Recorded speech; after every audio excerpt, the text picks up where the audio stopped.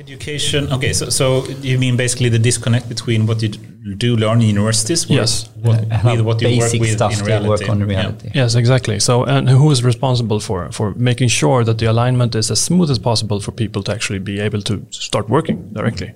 Yes. Okay, so writing down, you basically said the connection between science and engineering. We spoke about AI engineering workshops and disconnect between education and work life. So exactly. But going back a bit to the PDF, I think, since I actually did a lot of work with this in my PhD as well for 15, 20-ish years ago, and trying to see, how we really can take information that is written in like unstructured or semi-structured way, like semi-structured would be web pages or documents or PDF documents. Yeah. But then for machines that are rather stupid still, to try to understand it, they need to have it in more structured fashion. And I heard you don't really like PDFs. No, I don't really do it. I mean, the things we see in research and in certain applications is that we have great models, great language models, and they work given the premise that you have clean text. So, and then step back. Clean text would be like a Wikipedia article, or something that you can extract coherent or not coherent, but you have like the orthography or the typography of the pages is there. You have the paragraphs, you have the perhaps the headings and stuff. There's no broken up words, there's no repeated headers and footers and footnotes and pictures and tables and such. And then if you have language models that are supposed to work with real life PDF data, then you have to step back because you introduce a lot of noise.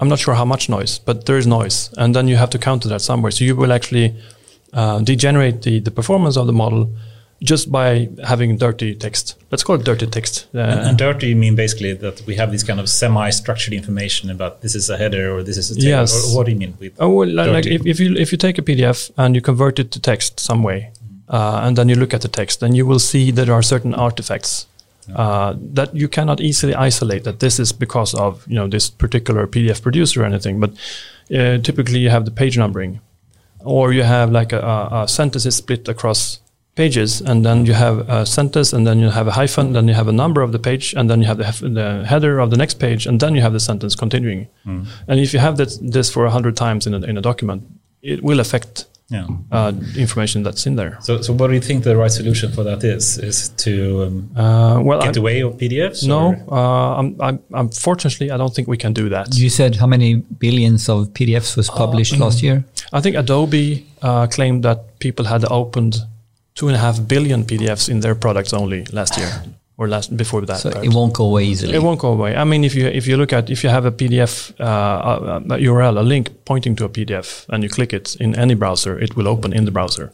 So it's a ubiquitous format. It will stay. It's an industry standard these days. Yeah, it's an industry standard. So it's a perfect way of rendering things on screen or in print, and it's a good output format, but it's a really bad input format. Have you seen any? I mean, you're an expert in NLP models, but I haven't, at least myself, seen like a PDF language model.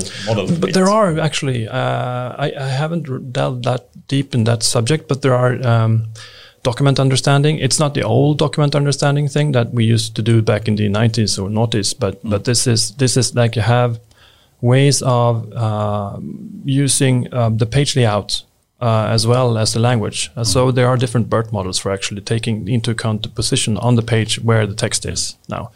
I saw something from Google. They had a table extractor or something. They could actually understand the different pieces of text depending on the row and the column position that they had. But I haven't really seen something that can take like a generic PDF document and just no matter where it is, it can still understand. Well, let's just put it this way: there are companies out there doing great financially by doing this manually. I mean, so I've been speaking to lots of companies. Because of the past years, the projects that we've been doing at RISE. One of the companies, I guess they charge around multiple tens of thousands of pounds for a single client doing a few thousand PDFs. And they have an elaborate pipeline of cleaning and manual intervention and active learning and everything they need. And this is in the financial domain because as far and as they I manually extract the information, right? It's not they train. They train. Yeah, it's learning based, but they train it, and they didn't really tell, but they had me understand that it's active learning based, and they may claim it. I would argue, yes. Question if it's not really true, but okay. They were really helpful, by the way, to guide me right about this. But and they are working in the financial domain, because in the US, I think all the filings to the SEC and so on are actually available in XML format. But this is not the case in Europe. So they have for like calls and such and conference calls for financial entities across Europe, they work with this and extract the data. And there's this is to say that there's a business of doing this, a large business. That's because of the format. Yeah. Yes. But would you say PDFs, in what way is that worse than HTML documents or Word documents or something else? I'm not really sure if they are worse. It's just that every client or every person or every stakeholder or peer I've talked to that claims to have data, it's in PDF. So if I go to... so it's your biggest headache, because that's what you encounter all the time. Yes. I think this is a great topic to speak up later about, I think. And we can certainly hear a lot of companies saying, we have so much data. Yes. But then it's a PDF format. It's not really organized and structured in a proper way. But before we move into that, let me just start by welcoming here Fredrik Olsson. It's a true pleasure to have you here. Thank you. I'm very passionate about NLP myself, and you're a true expert in this in Sweden. And it's great to have you here. Thank you very much for having me. Yeah, and I'm looking forward to the theme today. What's the theme for today? I think NLP and data was mentioned as the core themes. Maybe? Yeah. I hope so. NLP and data readiness and perhaps other things like science and education and engineering and things. Good. Fantastic. Awesome. But with that, perhaps you can start by just giving a quick introduction about your background as well. How would you describe yourself? Yes, a man in his best years, having worked 20-something years professionally in software engineering, machine learning, and natural language processing. Started out as a computer science student, turned computational linguist in the 90s, and did my master's and my licentiate thesis. I'm not sure the English word is for that, in Uppsala. Did my PhD in Gothenburg on active learring, actually, for named entity recognition. Some 12 or 13 we need to explore years. That one. Yeah. I mean, let's also uncouple that a bit for people that don't know what active learning or named entity recognition is. But in short, you can say it's some kind of computational linguistic, or how do you describe the field in general? Yes, everything having to do with transforming or using human language, particularly written language, because, let's go back to that later on, but written language text by using computers, essentially. So there are nuances here as well. I was a language technology student, which is more applied than computational linguistics, which is perhaps more from the linguistic side, where you have your ideas and theories and you try to assess them or discard them by using computers. And then if we go with named entity recognition to start with, how would you describe that? Mentions in text of things and entities in the world. For instance, Anders Arpteg of Peltarion. There is a reference to you and to the company that you work with. So the things, the ways that we can express those kinds of links in text are numerous. And they might be useful if you're building like a knowledge graph, for instance, to see how people or companies... Go there, I can see you're jumping into that one, but wait for that. Yeah. So that's a way of getting to specific portions of information in text that you believe are important. But you as well as me, have worked with NLP far before deep learning became popular and revolutionized, how we can work with text, and all these kind of traditional techniques like stemming or co-reference resolutions or whatever kind of technique you made use of.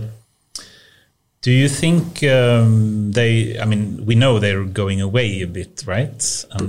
Perhaps as techniques, but perhaps some of them are techniques that enable stuff that they will for sure go away, I would say. But in some respect, there are means to their own end, like named entities, for instance. If you want to see how many times Facebook were referenced by CEO or Zuckerberg or Facebook in a stream of news, you might still want to extract those entities. Do you think named entity recognition will still keep on, so to speak? Maybe, yes, I believe, but the techniques for getting at them will be different or are different.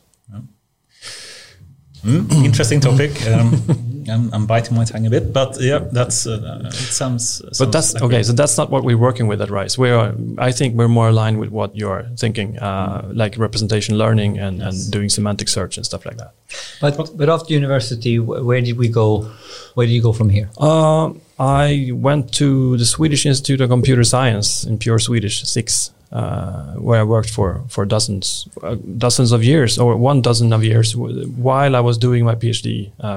So working full time and doing the PhD at the same time is, end up taking some time. So that's what I did. And you must have been a colleague with Lale, who has been on the podcast show earlier, guest. Yes. But you worked in different... We were in different departments then, but then it's sort of we converge when we started at the same day. I believe in Recorded Future, which was then a small startup. I think he and I were number 8 or 9 on the payroll. So who was first? I believe he was. What year was this? 2010. 10. Yeah. And then from what I've heard, they're like in the 400s of people now, and they sold the company last year for $750 million or something. Yeah. And if you were to describe what Recorded Future does, well, what we did back then, I think back then was different from what they're doing right now. Yeah. So they pivoted in a successful way, I would say. Back then, we were working with essentially named entities and temporal referential expressions, like are we talking about today or tomorrow or last week, or when we say Q1 next year, what do we mean? And they did like a big database of this, so you could essentially query the database and like this, let me know about any rumored IPOs in Southeast Asia in Q2 next year, and they would have that information. But now they're working. That was about the time when I left them. But now, as far as I understand, they're working more with threats and threat intelligence. Yeah, that's a big budget for that, for sure. Yeah. And it's certainly needed these days. No question about that. But you also moved into Gavagai, right? Yes. And how did that happen? Can you just describe the history there a bit? Yes, Magnus Ahlgren and Jussi Karlgren started the company Gavagai in 2008, and then they hired me and two of our former colleagues in 2010, I think. And from the start, it was like more of a technical company. We were building things that were based on Magnus and Jussi's research. It was actually embeddings before embeddings were cool, and it was so long ago. So MapReduce wasn't a thing back then. So we rolled our own thing, So what did embeddings mean at that time? It wasn't word embeddings in terms of word to vec style. No. It was something else. What was it? It was based on the research on random indexing. So it's essentially count based. I'm sure I will hear from Mange about this later on, but a count-based method for actually getting embeddings from random seeds of words. And then you can get different types of relations there. You can get the paradigmatic relations, that is the substitution of things. So you could get synonymity and antonymity, words that mean the same. And you can also get the syntagmatic relations, like things that are following, and that we could use for different things. And what was the main applications or use cases? The first use case is quite different from what they or we are actually doing now, because I'm still a part of the company. The first one was social media monitoring. So my responsibility was to find data providers, get the data integrated into our system, and make sure we had a steady flow of tweets and blog posts and news and such. So I think at the peak we processed, I think, around 10 to 20 million social media posts per day. And who was the typical customer, and for what purpose? Well, mostly to keep track on like brands. If people are talking, because on this as well, we built sentiment analysis. I was thinking about that. Yeah. So it turns out that sentiment analysis is not something you can actually act on. I mean, you can say you can see you have a timeline and you have your brand, and suddenly the negativity goes up. Well, why? What does it mean? So that's when we started working more with topics and so on. And this is where GABAGAI is today is more to put it simply, it's like an interactive topic model. So you could actually pour in your data if you're a company, and you could slice and dice the data and understand what people are talking about, if they're happy or not, or what kind of different sentiments there are if people are talking about your products. So basically, you moved into more and more thinking what is actionable for the customer, yes, and then basically sentiment is good, but we can do it better. Yes, if you couple it with something else, it could be useful. So if you have topics and sentiment, and you have a timeline. I need to connect you with someone. Yeah, we'll take that offline. Good. But you say topic modeling, and do you mean the classical type of unsupervised topic modeling? No, that's not really actionable, because there are too many knobs to tweak, and you can get it's more like. As far as I understand, it's more like a biased thing. I want to achieve this, and I turn my knobs until I get this. I might be misunderstanding something here, and that's not the way we're doing it at GABAGAI. GABAGAI's methods are based more on terms and term frequency, and one other thing that the system also learns is n-grams, like sequences of words that are prominent in the language. So it could pick up things like President Barack Obama or whatever president there is. But can you, if you just elaborate a bit more? So if it's not unsupervised topic modeling, basically having a set of text and then trying to come up with a set of topics that are different in some way, clustering in some way. Yes. It's a combination of topic modeling and clustering, I would say. So your approach is more that you can actually specify some kind of topic that you want to have? So it's like more semi-supervised or purely supervised approach, or how would you describe it? Well, I'm not really operational in the company, but I would describe it as it's like an exploration. You could have your data and you can explore. So slice and dice kind of interactive. Yes, exactly. Yeah, exactly. And you can do it once, and then when you've done it, you have a model of your world, so to speak, and then you can do it over and over again. So next time, if you have 3,000 new emails from angry customers next week, you can apply the same model and you can see what has happened. And I think it's quite successful, actually. Is it used together with sort of traditional MPS methodologies and CSI approaches? So a CSI I'm not familiar with. And old school MPS is ruling the world right now in this area. I mean, like it's Net Promoter Score. Yes. So actually, I think they see quite a lot of NPS questions. Yeah. We just had a project recently about trying to have, if you take the traditional type of topic modeling, which is unsupervised, but usually based on TF, IDF, this kind of term frequency, statistical approaches, and then trying to move it a bit more to the semantical type of understanding that word embeddings, or especially these kind of BERT-based approaches today have. And we just have a semantical topic modeling project. What do you think about that? Do you think? I think it's the way to go. Yeah. I'm curious how you manage to get the topics. I mean, in context, when you do things with BERT or any other transformer model, you have like the whole sequence encoded. I'd love to talk about that in detail, but before we go there, let's finish the first story of. Thank you, Henry. No, but it is not easy, but there are ways to do it. But let's park that one. This is cool stuff. Cool. Okay, so GABAGAI, and you worked there, and they did a lot of very interesting stuff. And I know the company as well from before, and Magnus Sahlgren, who is your colleague, and still is today, I guess, in RISE, etc. How did you move from GABAGAI? Was it into RISE directly? No, I went to the Swedish Defense Research Agency first. Right. So what happened was, this was before BERT, because I remember that October morning by the coffee machine when the BERT paper was released, but this was prior to that. I realized I was working. I really loved it at GABAGAI. It's a great place to be. My best years in work life so far has been there, in that place. But eventually I understood that we were building a product here. We went essentially from technology readiness level 1 or 2, which is academic research, to 8 or 9, which is a product.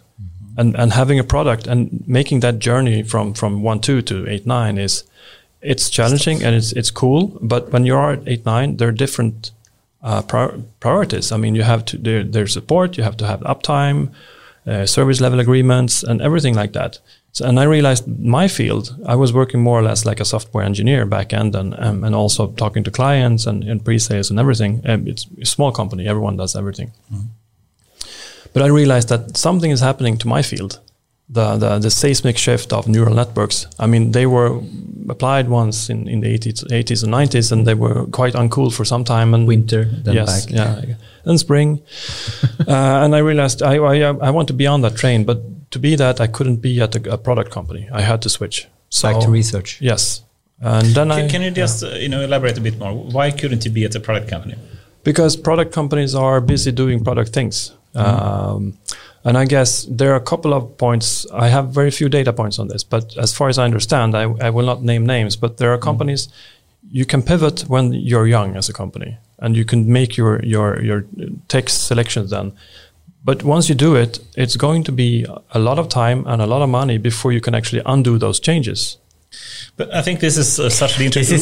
We should move into this topic later. No, we know this is the whole pivoting and when to do it. Yeah. Actually, I want to elaborate on your level 1 to 9 product model. What are you referring to? Whose model? This is really good and cool stuff that people need to think about carefully. You clearly are doing it on a daily basis with this, but also how you think in RISE, that you work up to a certain level, but not the rest.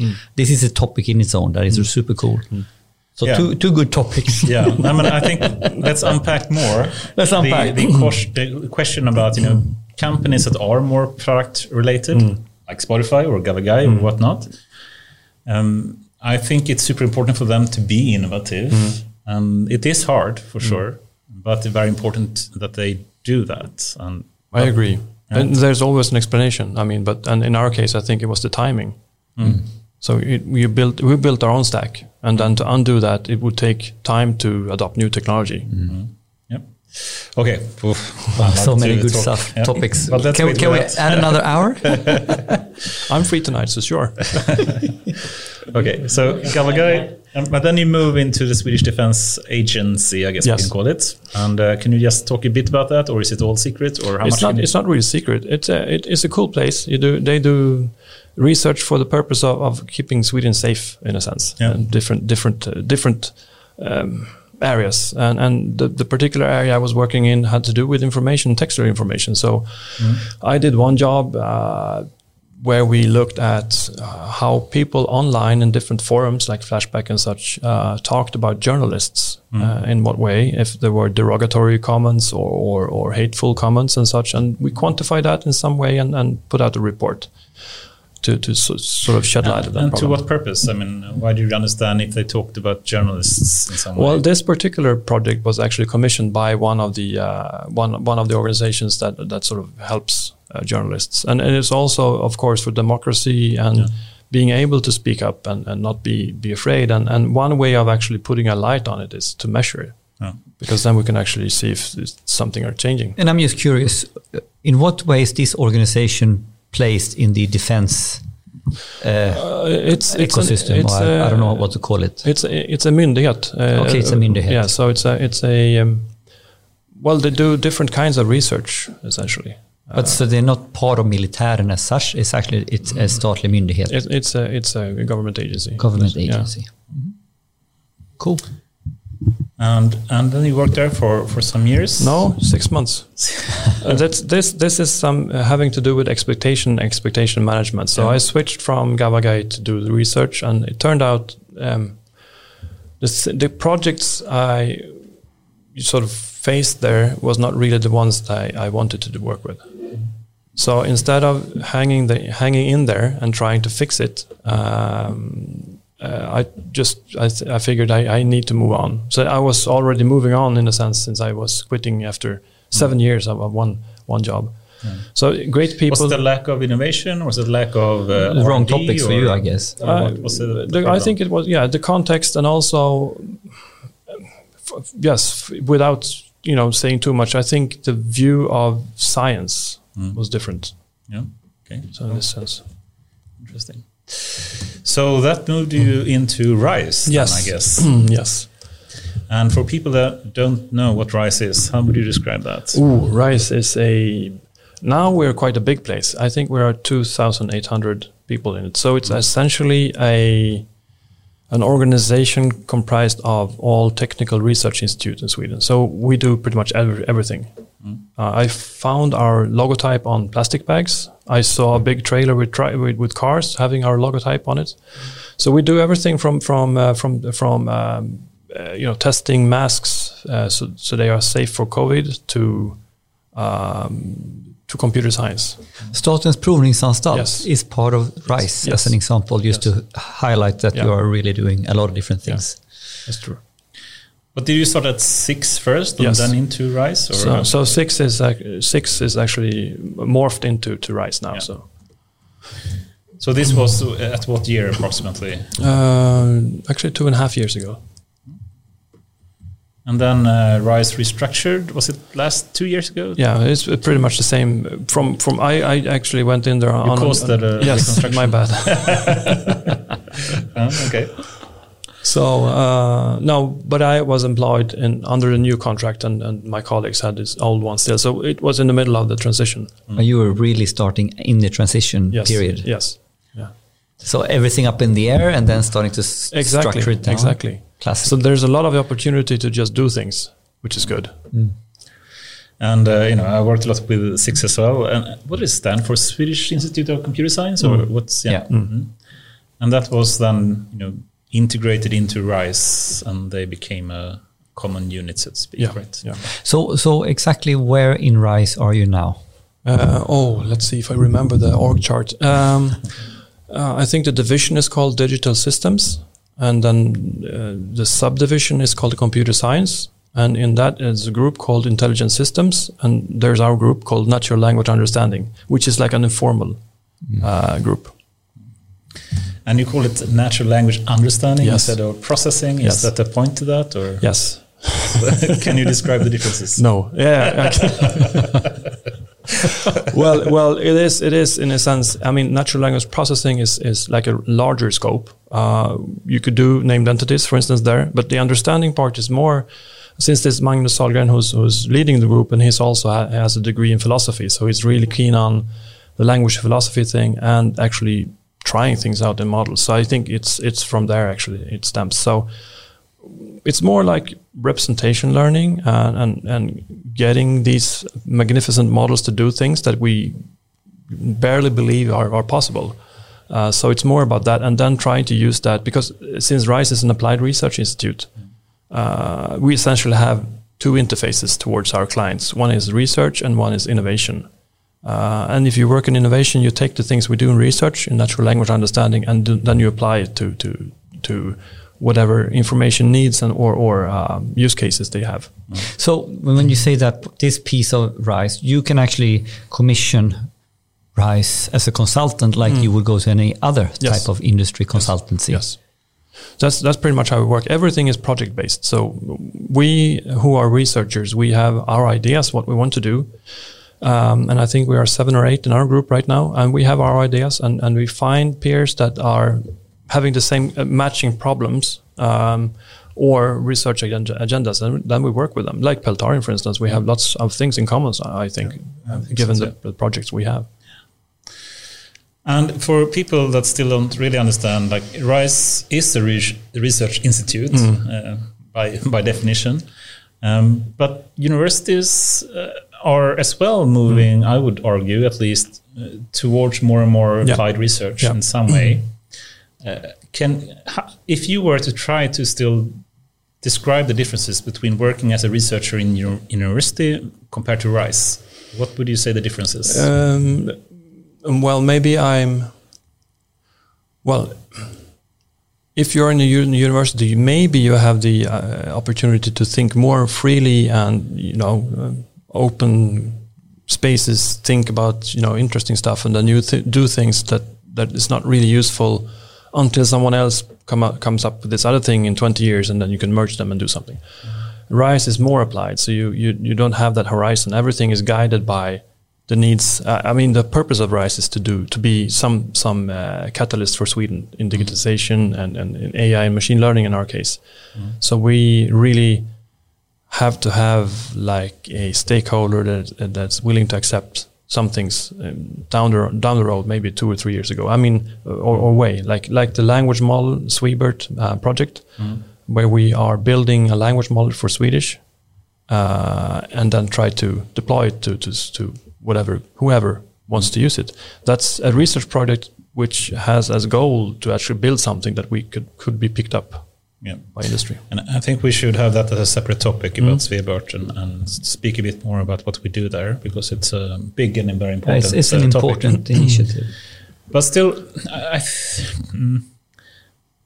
I'm really trying to think, how I should phrase this properly. I've been in universities as well after a PhD and worked as a researcher in university as well.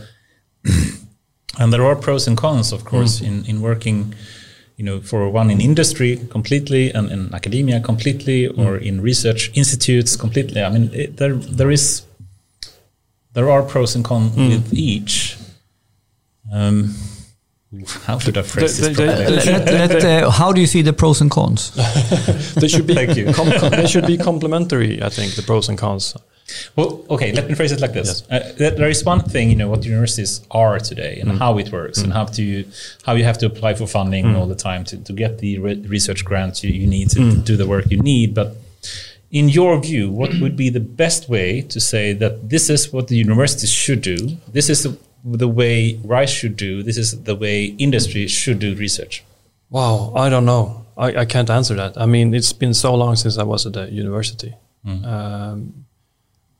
From what I see from within RISE, which is of course ridden with confirmation bias, is that we are doing the right thing. We have peers that are keen on what we're doing. We are constantly doing improvements or changes to what we actually do and what our research, to sort of accommodate. There's a push and pull. Like they say they want this, and we try to fix this, and we tell them you should look at this in this direction. So there's a healthy dialogue. Yes, I think so. Bottom line, you can stretch them, but then they can pull you back. This is what we need now. But you should think about this, and this is a constant dialogue. And I think right now in our field, for an NLP and so on, there's a need for education. People or organizations need to be aware of what they should ask for and what they could do and what couldn't do. The art of possible. They don't know. No, exactly. I think this is a great segue into potentially the next topic. And unless we have some other part of the career part that you're in, you're in RISE now and you're working with NLP and you're you're a senior research scientist, right? Yeah. So the last question is, what are you working on right now? What's your daily job all about at RISE? Oh, my daily job is to juggle meetings in Zoom, Teams, and Google Hangouts. Welcome to the club, yeah. Well, but there's a mixture of projects. I am heavy on the innovation project side, so I'm working with together with clients. Yes, exactly. So, and 2 of them are actually with agencies that are. If we translate this to English, it commence your AI journey. So they have received funding from Vinnova to start with small projects to get going. This first few steps on their AI startup approach. Yeah, exactly, and this is there were actually 2 different calls. One of them were for commercial entities, and one is for public agencies. So this is for public agencies, and then there's two kinds of goals in each project. One is to do something for them with their data and their needs, and the other one is to help them get educated. And typically, do you then, based on this Vinnova call, we have Daniel from Vinnova, so we have explained the call. Yeah.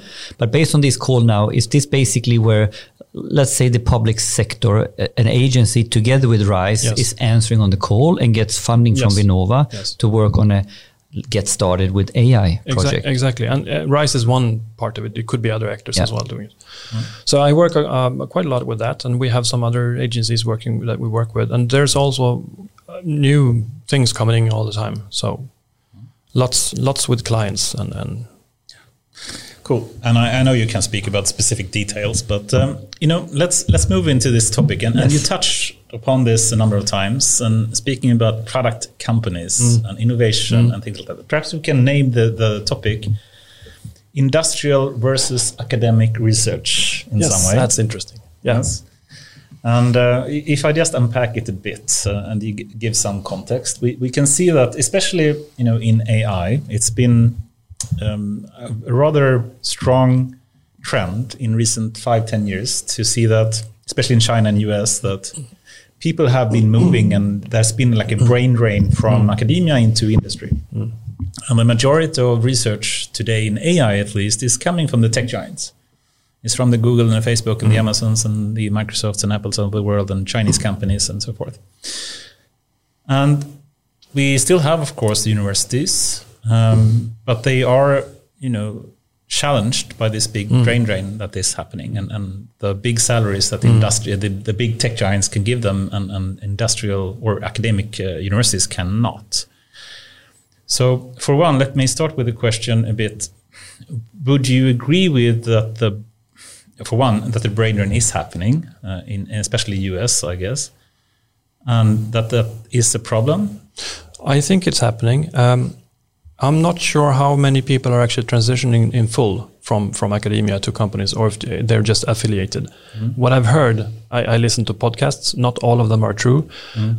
This one is, but what I've heard is that the big companies are actually claiming people. They pay them salaries to have their name on their roster just to prevent boost their and to prevent other companies from doing it. So they're like, I pay for your professorship or whatever. So there is a brain drain. I don't think it's good in the long run, because what they're doing is clearly not beneficial to society. If you look at Facebook and different that's a strong statement, though. Clearly not beneficial for society. But is it? I mean, what's happening? Would we have had this crisis or even in a context like the pandemic, people are arguing whether things are true or not. Where there is like, you have science and you can believe it and they have their own facts. I mean, where does it come from? Okay, let's have this topic later. Okay, what would happen with and without Facebook? I think that's an interesting topic. Let's circle back to research, industry versus academic. How would you approach that topic? Let's start from. What's your flying to that topic? If you do the flying, not really sure. I mean, we as researchers most often want the society to benefit from our research, I guess. But then again, if you find yourself optimizing for algorithms for ranking for ads, for instance, and ad clicks, it might not be a good thing. On the other hand, it might be so that the work you're doing on this particular optimization problem actually helps something else, like drug discovery.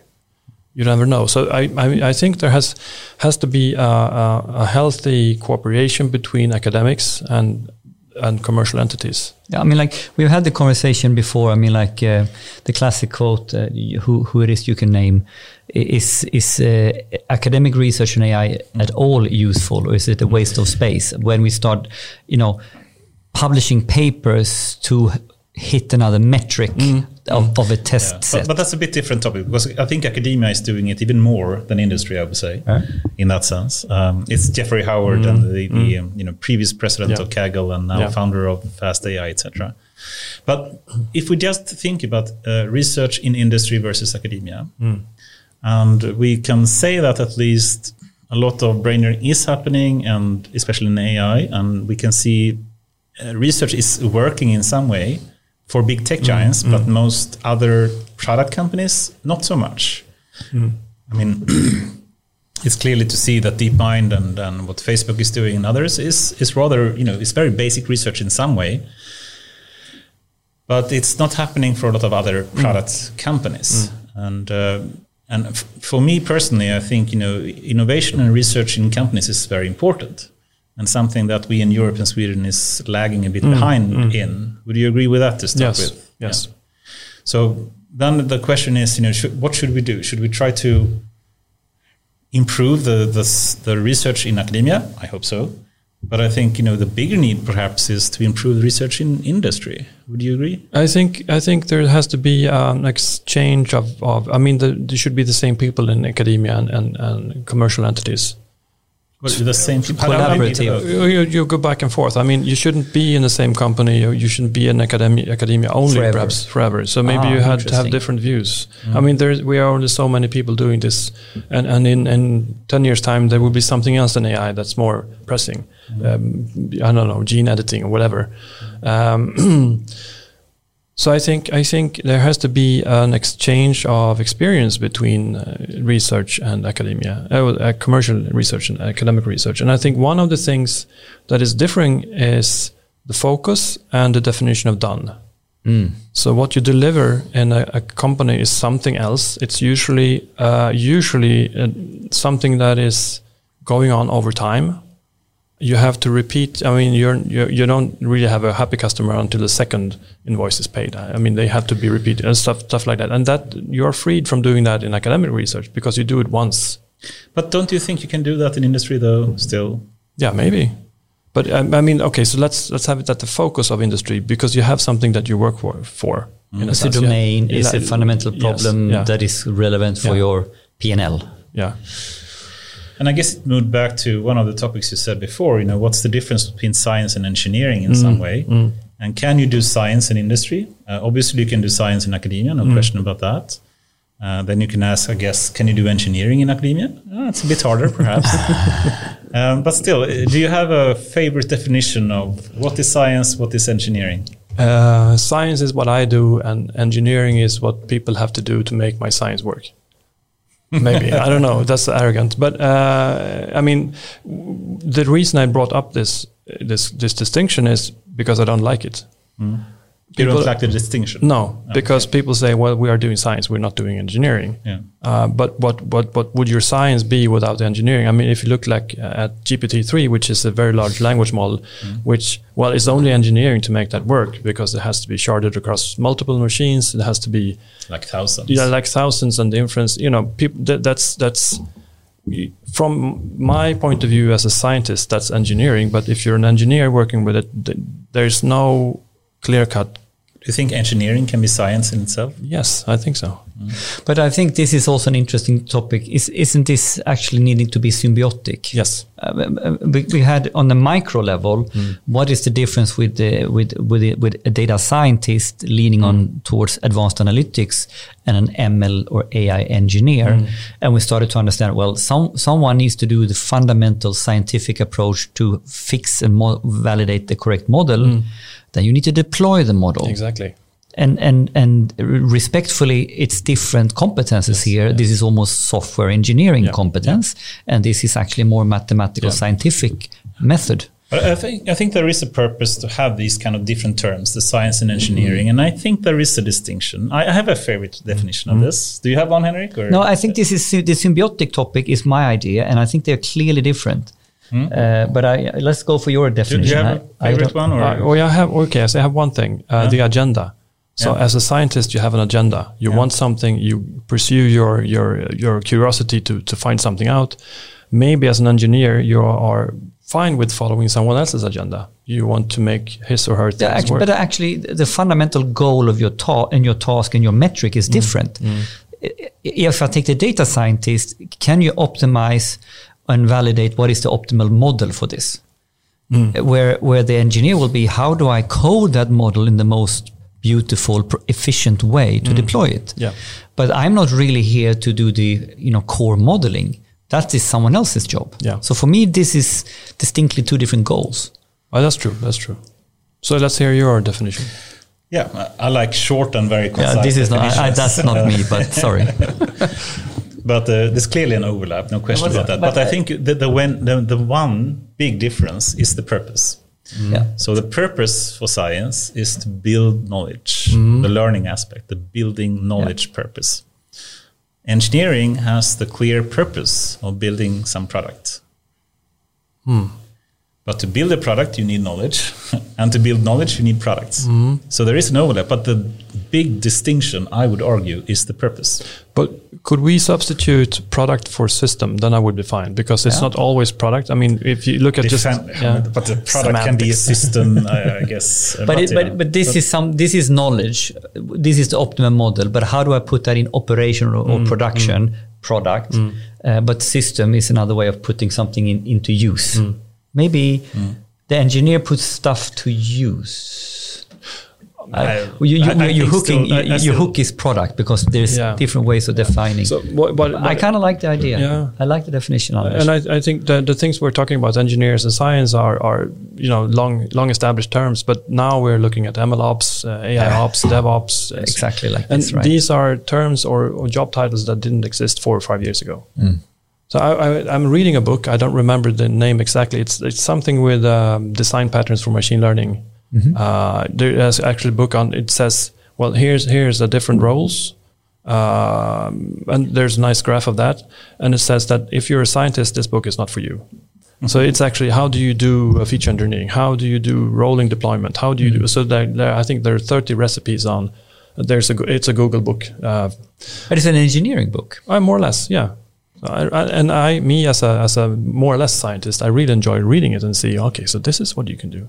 This is how you can represent, And this topic, of course, we can do this in a philosophical way, but it is actually a huge topic if you go to a large traditional enterprise that are trying to recruit and balance a team and try to understand what they really need to hire. Because ultimately, if you hire a data scientist, he is here to figure out which model is the optimum model and validate and have that reliable and all that.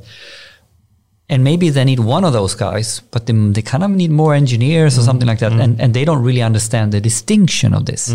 So I think this is quite important when you start thinking about going in this journey and scaling this and operationalizing AI to understand the difference. So what if we try to close this topic a bit, but what's the utopian kind of future where we have industrial and I hope academic research working in harmony in some way? Where do you see the biggest investments that we need to do if you were to speak to some politician, for example, and say, we need to fix this to make Swedish research in general work better? Wow, I think, how should I put this? Someone dropped the ball in the government, looking at how WASP, the Wallenberg Foundation, is actually funding the biggest leap into AI in Sweden. It's a private entity. It's not the government. Yeah. So I think they dropped it. Someone should pay for academics to do academic research and be aware of that it has to be free and it has to be allowed to cost money. Right. Of course, they have to balance it for everything else that people want. Yeah, I think that's really well put, I think. Of course, we want research in industry, but it's going to be a bit more biased in industry because it has a clear purpose of serving the business model that the industry has. Yeah, and the business, they're there for their shareholders in order to make money. Yeah. To put it bluntly. And that's okay in many senses. And I think research in industry in that way can be really, really useful. And we've seen that in Google and Facebook and in China, even Chinese companies, I would argue. Yes.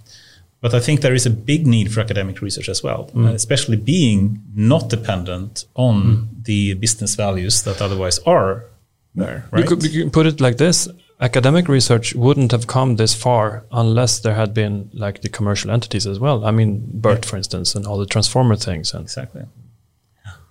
I mean, I think it's a bit unfortunate that actually what's driving research in AI, at least, is the industrial aspect of it, not really the academic. I know people would argue me on that, but I actually think it's true. Yeah, right. I agree. But I see it's like a leapfrogging. So maybe academics will take over, whatever that means. But they had now the industry leapfrogged, and now. Gearing up, and then we hope the academia will take the next leapfrog. Exactly, push each other. Much like data and algorithms. I mean, algorithms were the cool things, were the secret things, and now everything is open because the people releasing the algorithms know that the data is not there for other people to actually monetize on the models. So cool.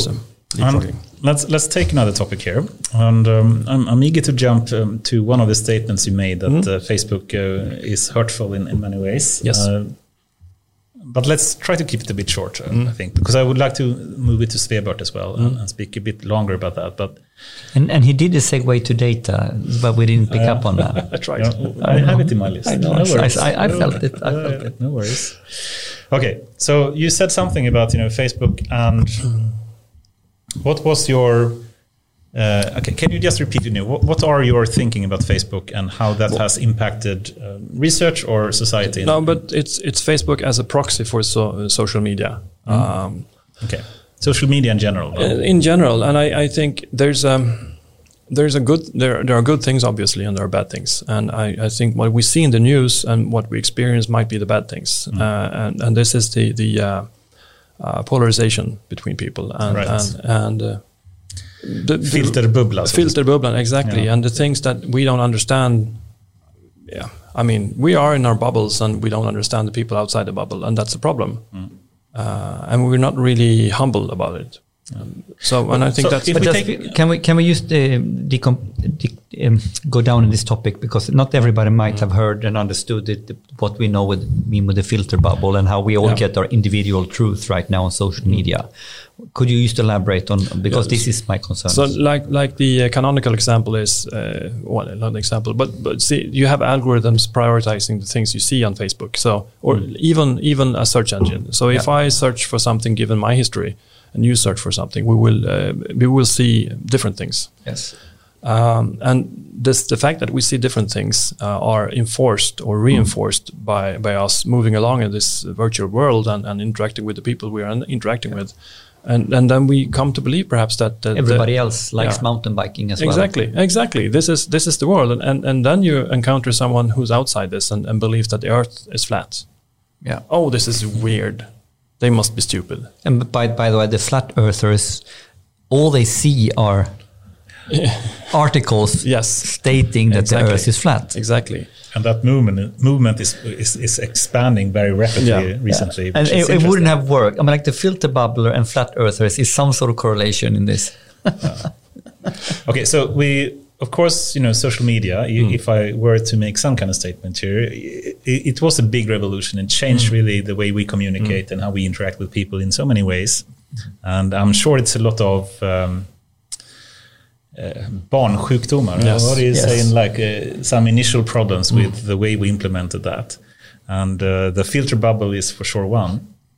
I think this is bigger. We didn't understand how huge this is and how we unleashed these algorithms. No one could have planned or expected this.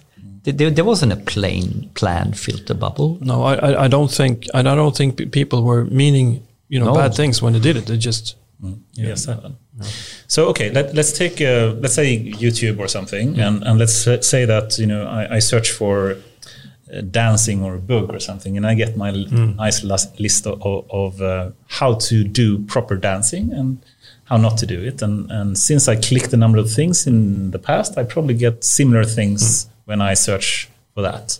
And if you like different type of dancing, you probably get different lists. The question then is, what is the solution? I mean, of course, still we can say that in general, having these type of recommender systems, which they have, is a big benefit in general. It's just that they have perhaps some bugs or problems with the way they're implemented. Would you think that the solution if we just crystallize it into, should we simply shut down recommender engine, or should we try to change how they work to avoid these kind of problems? What do you think the solution is? I'm not sure about the solution, but I think the optimization, what they're optimizing for, is different. I mean, they're optimizing perhaps for engagement on the platform to be able to show ads, targeted ads, and then earn money. So maybe the optimization goal has to be something different for this to be beneficial for society instead. So that's you one say way. Ads. Okay, so do you think ads in general is always hurtful? No. Do you think there is a way in the future that ads can actually be beneficial for users in some way? Yes, I mean, I sometimes click ads because they look interesting and I find new stuff. Yeah. I mean, I think this is quite profound, right? What are these algorithms optimized for? Yes, and ultimately they are optimized for a couple of things.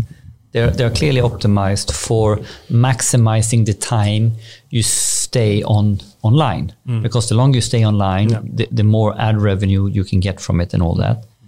So all of a sudden now, if you with that metric, it realizes that, well, I should give him two types of messages. Things that gets him really upset, he will click on that. What the fuck is this shit? Or things he really love. And then we are feeding the bubble. So here is an interesting one. Do we need to steer on these, metrics we're optimizing on? Because I think that's part of the problem here. That it's this is AI for greed, right?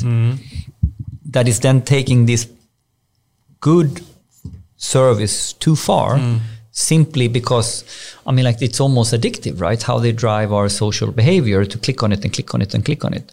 So so I think this is quite one topic. There was a couple of years ago, I think the last election in the US, not the previous one, that just was, but the one before, they had some of the bigger news outlets had this red feed, blue feed, side by side Facebook feed based on whether you were Republican or Democrat.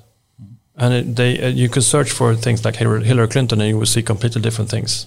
Interesting. So it was really eye-opening. And I think we shouldn't look for solutions too quickly. We should try and stay in problem space and see, why is it that we are seeing, is this a problem? I claim it's a problem.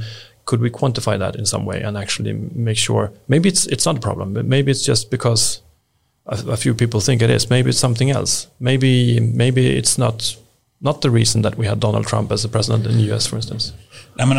For one, I agree that it is a problem, no question about that. And it's been a lot of issues with how the big social media companies are using recommender systems. But then the question is really, what can we do? One thing we cannot do is to say, let's turn off all the social medias. No. It's not going to happen. I don't think that's an option either. No. So the question then, I know that some companies like YouTube and I know Spotify and others are thinking about, can we in that way make recommendations more diversified? Yes. Can you simply say that if you, for example, if you take news articles, for example, and recommender systems for news, I know, for example, some companies, without saying names, are working with saying, okay, you search for news about Hillary Clinton. Then they're going to deliberately have KPIs, metrics that are optimized for that says these are positive and these are negative aspects of that specific term. Like sentiment analysis kind of measures for that, to try to say, let's always aim to have a diversified set of recommendations when you search for terms. I think you're better in framing what I was trying to get to. It's the fundamental metric that might be the problem, and if we want to deal with these problems, we might need to deal with how we are defining the metric that we are, like you did now. Yeah. I think that's actually I think there are. I know people are working with it. I don't think we have the solution today. I know most social medias are not doing this right now. But I think there are ways to do it. And even this could be regulated even to some point. Sure. I also think it's a matter of non-technical solutions. Look at the kids today. They in school pretty early. They have courses on how to be, think for themselves and question news items. And if you look at different studies, I've seen the people, the age segment that are most prone to fall for these kind of things. They are the older people, like my parents and that generation. So I think this might be a passing thing. But this is also a really good angle. I have my 12-year-old. He has his book reading in Svenska, and what is he reading? Critical thinking on internet. Yes, really. Yes, 12 years old. Yeah, I got blown away. Yeah. Right? Yeah, that's awesome. This was internet trolling and how to act. So he was so they were using books to educate them on internet behavior, and I think that's part of the solution. Yes, that we are more critically. How do we get away from this fake news? Right? If we're all critical around it, and we start looking at sources in a different way, and I think the generation like 12 years old. It's pretty cool. Exactly. So there's a multifaceted angle to a problem like this. Absolutely. That's a good ending on that one, I think. Awesome. Well, we need to talk about NLP and we need to talk about data, guys. And time flies. So at least those two. We promised that as key themes. Let's move into NLP then. And perhaps we should move into the Svebert project. And that's an interesting one. And Svebert formally is the Swedish language model for Swedish authorities project. It's a big one where RISE is involved and Peltarion and a number of Swedish authorities. Like the tax authority and the employment agency. And so I asked a stupid question. What is Svebert? Yeah, perhaps you like to give your description. Okay. So there's this neural architecture, a model for learning things called a transformer. That sort of morphed into something a bit different called BERT, which I think the name BERT is from Sesame Street, and it was because the best model before that was Elmo. So now they call it Muppetware. Anyway, so I haven't heard that actually. That's so good. That's really funny.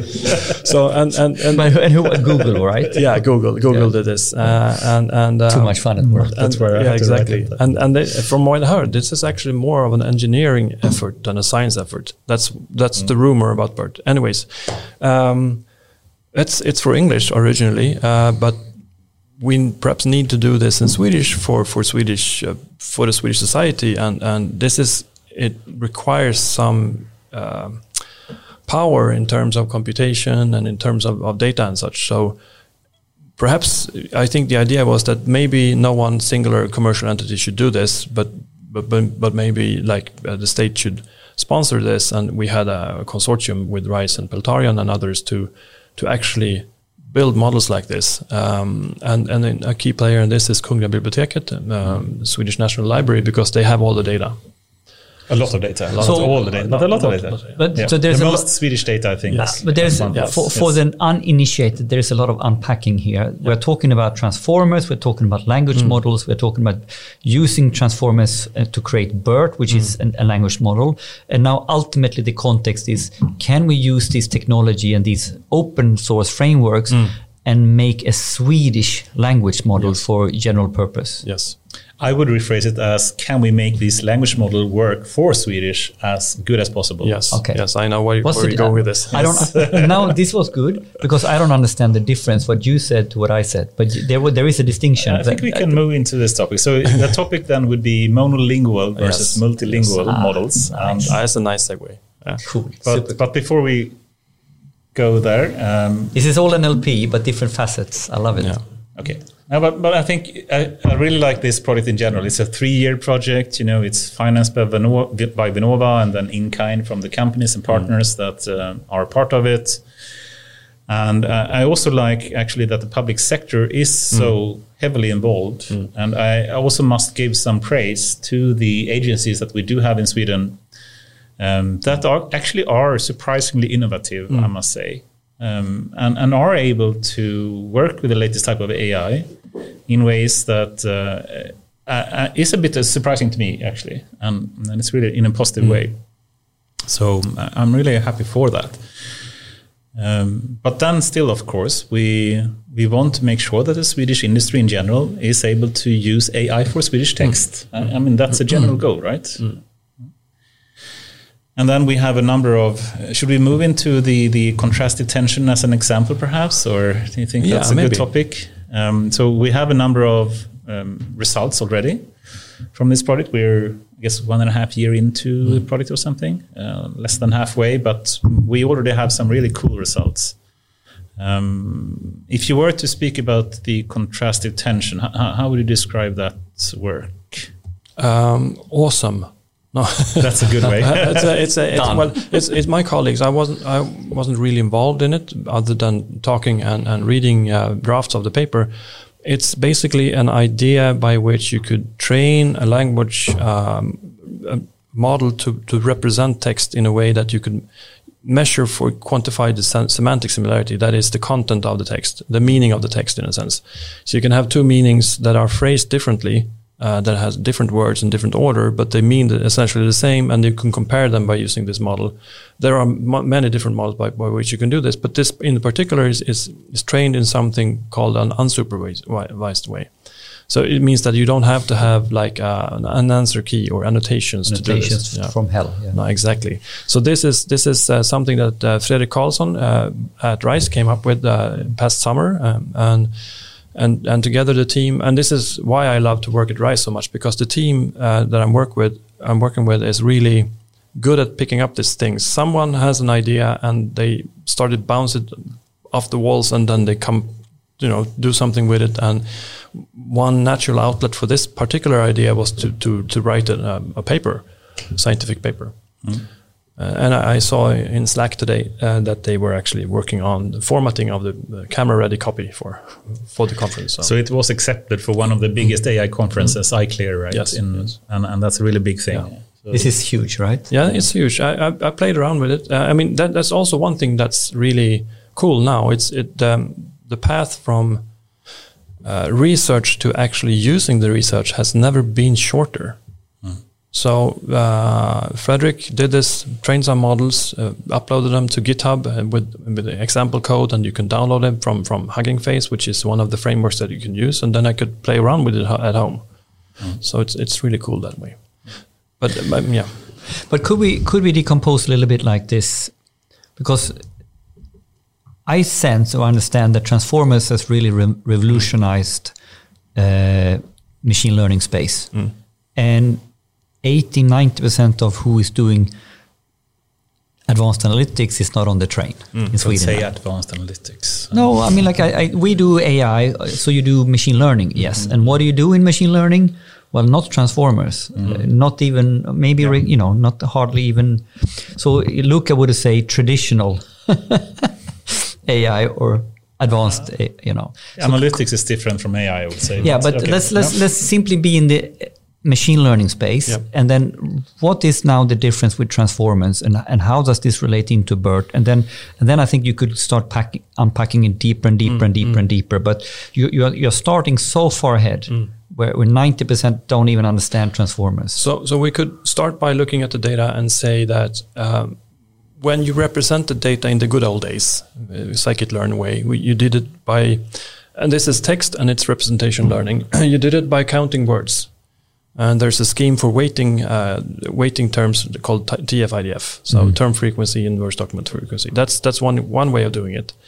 It's very simple. It's still very competitive in certain tasks, which is worrisome because we want to do the cool stuff, right? It is annoying. Yeah, it's annoying when the old model is outperforming the cool stuff. Really, diminishing returns some way to use different things. But what it ends up with, it you have like if you have a text encoded using bag of words, which is called, you have a set of words and you have the weights on it, you get a long vector for that text. This can do a lot of things, but it can't do things like synonymity and antonymity and semantic relations on the word level.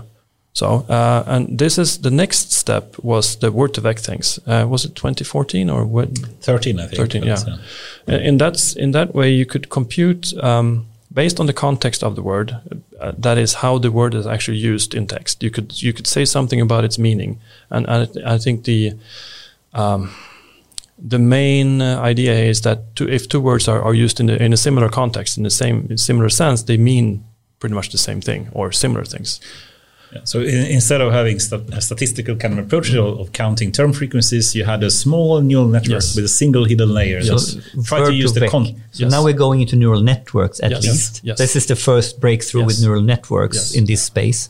So first, but it's one of the big ones. One big ones. Okay. One of them. It's quite cheap to use, and there are variants of this, GloVe and FastText and word2vec. And are they still useful in some cases? Yes, in some cases I would argue they are, because what they can do is actually see things in context. In one way, you can have, if you have one type or one token, that is one expression on the surface text. Like, can't come up with an example. Bank, Paris Hilton, Paris the city. Yeah, Paris Hilton. Yeah, Paris and she was my conceived there, right? No, Paris Hilton. Yeah. So can you distinguish between a person and a city? Oh no, you can't. You can't really do it. If you have like Orange and Orange, you have the fruit and the telecom company. What is it with telecom companies and bad naming? By the way, Apple. Apple. But Apple. If you talk about Apple on the interwebs, it's usually in plural. You have to say apples. So that's not too big a problem. That's something I learned at GavaGuy. Anyways, so you have the word thing. You can actually say something about the words in the sense that if you have a representation of a text based on Word2Vec, you could say that two texts, one having Paris Hilton and one saying something about Continental. City of Paris. City of Paris or Paris Hilton and Continental something. You could say that Paris Hilton is one hotel and the other Continental is one hotel. So they're quite similar, despite not sharing any lexical features. So that's one thing. But then came Transformer and BERT. And Transformer is like we had this sequential networks before, but this is one way of encoding data in a way that you can actually have long-term dependencies. So if you have Paris Hilton, the name of a person, and Paris Hilton, the name of a hotel, you would have different representations for those particular things. And this is what these contextualized language models are actually doing. And here I learned now we talk about attention is all you need. Yes, exactly. So explain attention in this context. And attention in this context is a way of, to explain attention, I would say that you have to go back to look at how you did it with recurrent neural networks before. So you had the recurrence, that is, you have like a sequence of things, and then you could remember from previous sequences or previous states in the sequence something. But one of the problems there is that this memory sort of diminishes as you go along. So with the attention, you didn't encode it as a sequence. You instead encoded things, put it bluntly, as if I'm a word in a sentence, I have attention on certain other positions because this is what means something to me. And these attention masks are also learned from the data.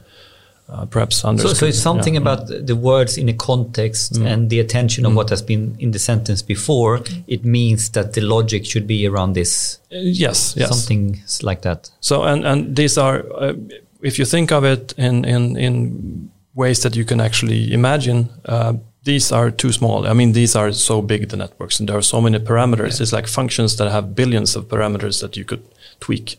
Yeah, so MT5 is the new one. Yes. Yeah, I mean, in short, it's a big revolution. And now go nerdy. Now we have introduced the topic to go. Now I want to go to the next level. Go. Yes. And now we go to the next level. Transformers is not only single language, it's multilingual also, and it's also multimodal. That is, you're not only able to crack the language code, but also images. Yeah, so what's the cool thing with MT5 to what it was done before? What is MT5? So sorry, I'm just stealing it. You go now. Sorry, I don't know shit. Blame yourself. I'm going to speak far too much about this now, but please. But Transformers, of course, from 2017 started as a translation model, and then BERT came and a general classification and regression type of network that was really revolutionized in so many ways, and being able to use pre-training, which was a big thing with BERT. And that has really also changed, that you don't need as much annotated data, which this contrastive tension paper is also really much about. And I think, the normal kind of the thing that we spoke about before, which is what is really the biggest use for AI in industry or for when you really use it in practice, is that, annotating data is really hard. It's easy in academia because you just use academic data sets, but in reality, you don't have that. You don't have annotations, but you have data in some way. Even PDFs, even though it's hard. PDFs. Dirty text. Dirty data. So the question is then really, how can you minimize the amount of annotated data? And I think BERT made a big revolution when it comes to that. Because you have practicality now. It's not just a groomed text set, but it's actually real dirty data, and it can sort of sort it out. And then the T5 paper came out like a year ago, and it actually went back from BERT to the original transformer and generates text. And it seems to actually be a way to just improve performance even more, which is kind of surprising. And then this multilingual approach came. So Emmet is multilingual T5. So training on 100 languages at once in a single model, moving it to a more generic model, seems to work surprisingly well. So you can even use something that's trained to do some task like sentiment analysis or question answering or some kind of text classification in English, and then directly apply it to Swedish without training for any Swedish annotated data at all. And how does that concretely work? What is happening under the hood? Oof. I don't know. It's really hard. It's magic. It's magic, and it is. It's that cool, isn't it? It's really cool, and I think maybe it's not the MT5 paper, but maybe was it ExcelNet or ExcelMar? ExcelMar, yeah. Where they showed, paper, where they show that when you have small languages like Swedish, not much data, are actually beneficial or benefited from this multilingual setting, because you could piggyback off the English data, for instance. But because it really sounds crazy that you don't really need any text, and it can sort of sorry chips man. But I mean, like with MT5, how you can pick it up and it can kind of on the fly translate. Let's move into this topic about monolingual. I think we're still into Svebert land here. Yeah. And we want basically to maximize the ability to use AI for Swedish text. That's the end goal in some way. Yeah. And one way to go there is monolingual models, and we've done a lot of really amazing work with that, like contrastive So BERT is a monolingual model. There are both multi and monolingual versions of BERT, I would say. But in Svebert, we have done mainly, I would say, monolingual versions of language models so far. And one of them is the contrastive tension, and another is the KB BERT, and Arbetsförmedlingen, the AF BERT. So KB must be Kungliga Biblioteket BERT. Exactly. Yes. And it's really awesome because it really, puts state-of-the-art results when it comes to do some kind of text classification task or something for Swedish text. So we even got an internal who can do the best Swedish model, I guess. There's always a competition. Always a competition. So then it comes, and here's a question to you as well. The pros and cons of monolingual versus multilingual. And obviously we can say that it's probably easier to train a monolingual model to beat state-of-the-art result for some specific task and specific language, right? If you train it a lot of Swedish data, you get a lot of high performance there. So then it comes back to, I'm not sure if you heard about Jeffrey Howard's comment. No. So he was the president of Kaggle before, and now he's the founder of FastAI. And someone asked him, I think it was Lex Friedman in one podcast, saying, "What do you think about the research being done in deep learning these days?" And he said, "I think." The majority of research being done in deep learning is a complete waste of time." But you have to say that in Australian accent, right? Yes, yes, exactly. And what he meant is basically, we can see all the big tech giants, especially, and some universities are competing, and even Swedish people in Svebert are competing, saying we can get 0.5 percentage point higher on this some kind of task. On this sample text. But they don't really consider the practicalities of using it in that way. It still requires you to annotate a lot of data if you want to use models like this. Well, this is what happens if you have a metric as a goal, and then you start optimizing for that metric. Exactly. It's useless. Back to this topic. Back to this, social media kind of thing. Yes. But it's also the industry and science. What's the metrics? How we want to steer our research could be an interesting angle on this. But let's not go there. Continue. I think we should try to end the Svebert topic here. I think it's really awesome that we actually do have these kind of initiatives in Sweden, and we're able to collaborate with RISE in these kind of ways. But do you see? Can you take the next step with Svebert by going into MT5, explore? In a way, start over, but with a multilingual model. I mean, Svebert is one thing. I think we are using actually different kinds of architectures. So BERT is one, and then there are many others as well. So might be more. Useful for the kind of language that we're using. But going back to the multilingual thing, maybe we should just bring in all the Nordic languages that are pretty similar, and just get more data and get more leverage, perhaps in particular for the smaller Nordic languages. Exactly. I like it. And perhaps as a final pointer, and just moving a bit more. You need to go generally. deeper, guys. You promised me, guys. Don't interrupt me, Henrik. I'm going to go deep now on NLP. Let's go, man. Let's go. I don't mind. But NLP, I would say like this. I started, my basic training was I graduated in 97, 98. And in those days, no one actually cared what we did. It was like, what? And now people are starting to care. And now it matters what we're doing. And with this interest, there are a host of other things coming as well, like transparency, fairness, and all the things, all the explainability, and all the tricky things that we as engineers and scientists are like, oh, this is awkward. But it's a sign that society and people are ready. Wants to make it robust. Yes, and ready to accept what we can offer. So now they're asking the tricky questions to really start using it. Exactly. So NLP is not just about models and scoring. It's also, I would say, predominantly about using things and actually get acceptance. But if you think about it, the usability is endless. Yeah. I so many use cases in so many different... Well, we are at that. Did we had like any discussion about like the usability of NLP in industry or any type? Let's go there now. Yeah, because I think it's a good way to finish it. It's great to talk about like what it is, but how can companies actually use it, or even people or startups. So what is the use? I mean, like I use claim the usability should be endless for NLP type driven processes, yes. or really rethink a whole process if you can use the normal text. Yeah, I can only answer from the point of view of an applied research facility, and I think Anders is more equipped to answer since you have this. You're at a different position, and you're perhaps meeting clients that are more technically adept and know what they're asking for.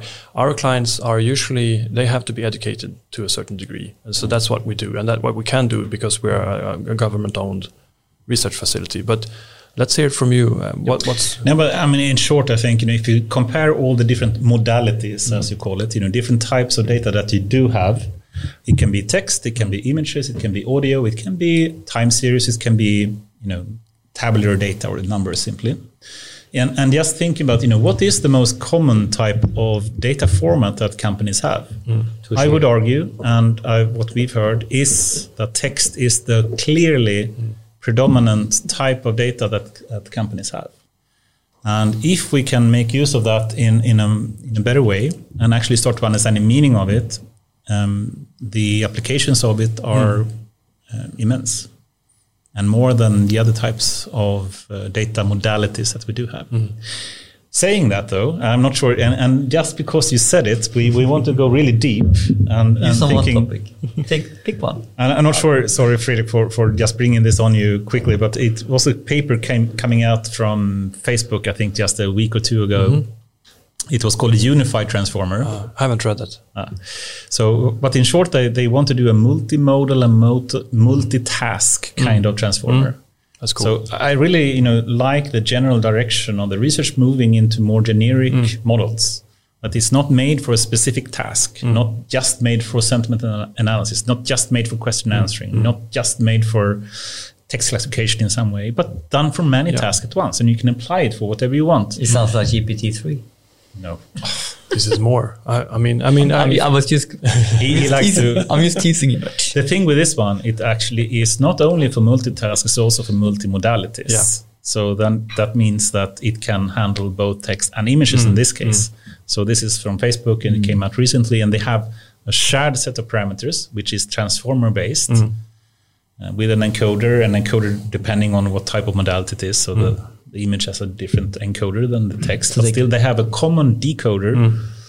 And basically, in short, you can say it's a shared model, a single model that can be used for different tasks and different modalities and combined into one. So this is truly, now we get into multi-purpose tools. Yeah, generic AI. A generic AI. We're moving towards AGI in some way. So this is a generic little thingy that can apply to solve different type of problems, but it can be both language problems and image. And I think the natural idea is to use different modalities to learn. I mean, as humans clearly don't use or learn language. My kids didn't learn language by reading. So there's much more at play, like pointing and feedback and whatever. So bringing text and bringing images and sounds and sensor data and whatnot. I think that's the way to do it. So what you're highlighting, in its small microcosmos, this is going general. Yeah, I mean, I think it's going in the right direction. It's so much more applicable. The practicality of using this more generic models is very high. So if I understand it right, instead of having multiple different models for many different things, you can have fewer models that can then handle more use cases. You train it on the whatever data you have, you want to apply it for your specific use case, and then you don't have to retrain it for that. You can train it on another task and it still works and learns how to do it. It's like multilingual, but for multitask and multimodal. So imagine multilingual, multimodal, multitask, everything in once. All human communication in one model. At some point in time, it will be a human brain, it's a generic human level of intelligence. And this is very, very far away, but it's moving in that direction. And I like it. And so this was a paper the other week from Facebook. Yeah. And do we know why they are working on this particular problem? What are they planning to use it for? How does it fit into their usage? Or is it actually general research? This is probably more base research, yes. But the applications, I think, is obvious for Facebook since they have images and text all the time. So so they have one model to sort. Then they can simplify the whole infrastructure. They can simplify the infrastructure. Yeah, and they have not only that. I think they have a moderation problem as well. Images and texts and things that are not good and shouldn't be there. And this sort of brings to mind one of the things at the beginning of the pandemic. There were reports about the moderation systems and algorithms breaking down at YouTube, Facebook, and Google because the people working with, in concert with the moderation algorithms, they had to go home because of the pandemic. And they were not really designed, the algorithms, to work by their own. And what is moderation? Moderation, I would say, is to keep track of bad content on the platform. So moderator in svenska. Yes. So moderator. Handle abuse, basically, in different ways. Awesome. I think we should move to another topic as well. And you started speaking a bit about, the way we do education today in universities, and then, you do something when you start working. And would you say there is a disconnect today in that? Or? Well, it's been some time since I had the opportunity to attend the university, quite 2 decades. But from what I understand, there's a misalignment between what new students, junior people coming out of university believe they will be working with when they come to a company. And it's like every business thing. It's a matter of managing expectations. Yeah. So in this sense, if you are trained as a data scientist and you have to parse XML or PDFs, for God's sake, instead of doing cool modeling. You really hate PDFs. So that's interesting. Yeah. Sometimes I read PDFs. It's a good medium for that. But still, so I mean, there's So people start coming up from university now, and they are actually studying machine learning. But the reality is that 90% of companies still works in Excel and Power BI or whatever. And I think this is not only a case for machine learning. I think it's a case for software engineering in general. Maybe things has gotten better in the past couple of years or 20 years or so. But when I studied computer science, we did some things. And when I came to work for companies, the process of working was something that we hadn't touched upon, like project management or working in agile environments and doing things. And the definition of done, again, it's the second time I mentioned it. But, knowing when you're done and move on and, realizing the value you have and doing that on the scale. And I think this might also go back to the fact that academics and academic research is concerned with things with a certain point in time. They're not really concerned with doing this over and over for a period of time.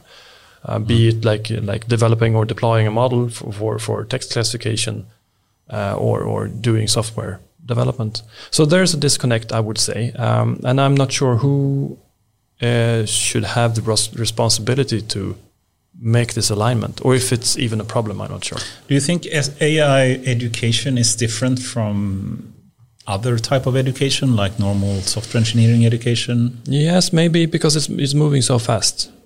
So I think it's the choice that the people educating has to make, is whether to do the fundamentals, which hasn't changed that much, or do something about the state of the art.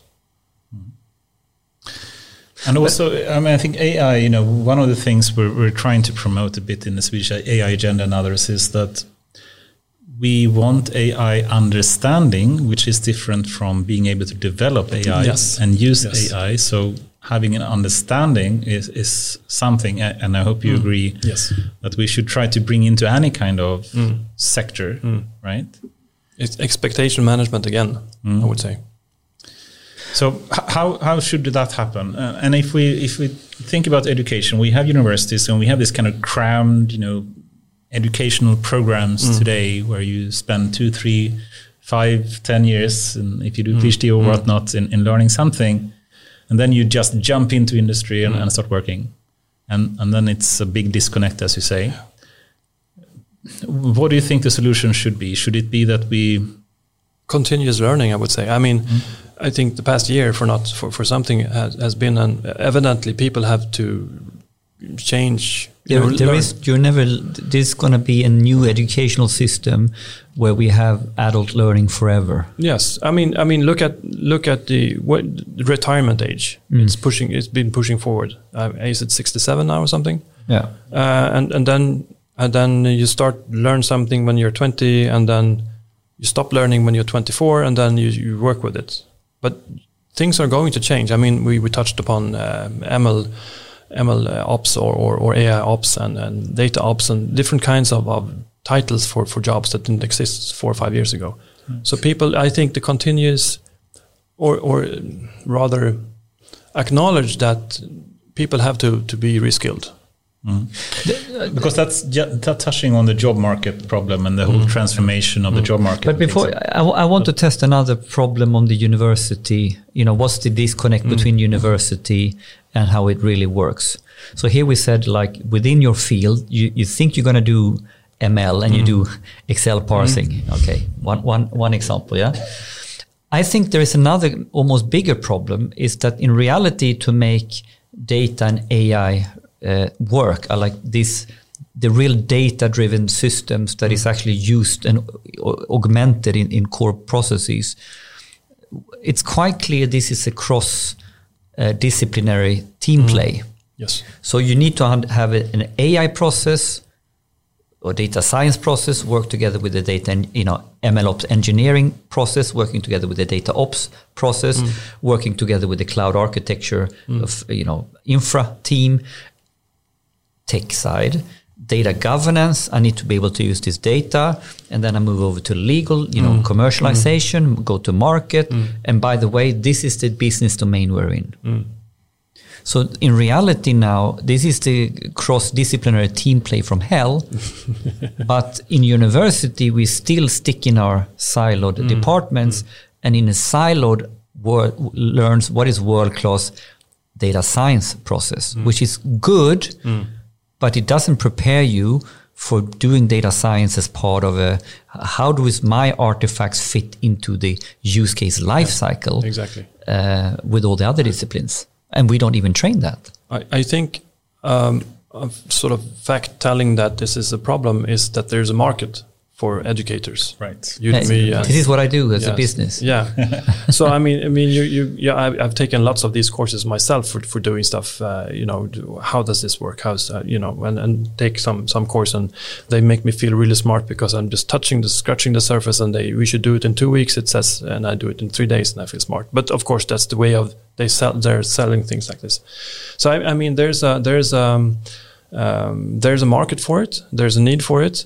And perhaps it's fine like that. But then again, but the university has not prepared you to work in a cross-disciplinary setting enough. No, that's what I'm trying to say. Yeah, but actually, you turn it around. Could they actually do it? Have you heard about the AI Competence for Sweden kind of initiative that is being tried at least? I think so. So I can just briefly say, it's an initiative where we basically give funding for universities to target education to industry, not only to students. And I think that's a really good initiative. Yeah. And then you have to really change how you do education. You can't have like 2-year programs anymore. You have to have crash courses or very much different type of education. It has had its challenges, so to speak, in being able to transform the universities to do that. But I think the intention is good. For GDPR. But I think this can definitely be done. I'm from Borås, grew up in Borås, and Borås högskola, this is in they made a name for themselves, and they were competing with Ekonom Handels Göteborg. This is in the 90s. Around the time when Borås Energi were around. But Borås Högskola really grew up and is quite good and big. But it's around 2000, right? I have friends, like best friends, who they decided to go to Borås Högskola. Why? Because they could have a combined bachelor in economics and computer science. Oh. So what happens if we start looking at the career, how you build a bachelor, a master of marketing and data science? I think it's completely possible if you're innovative in how you want to define a curriculum. Yeah.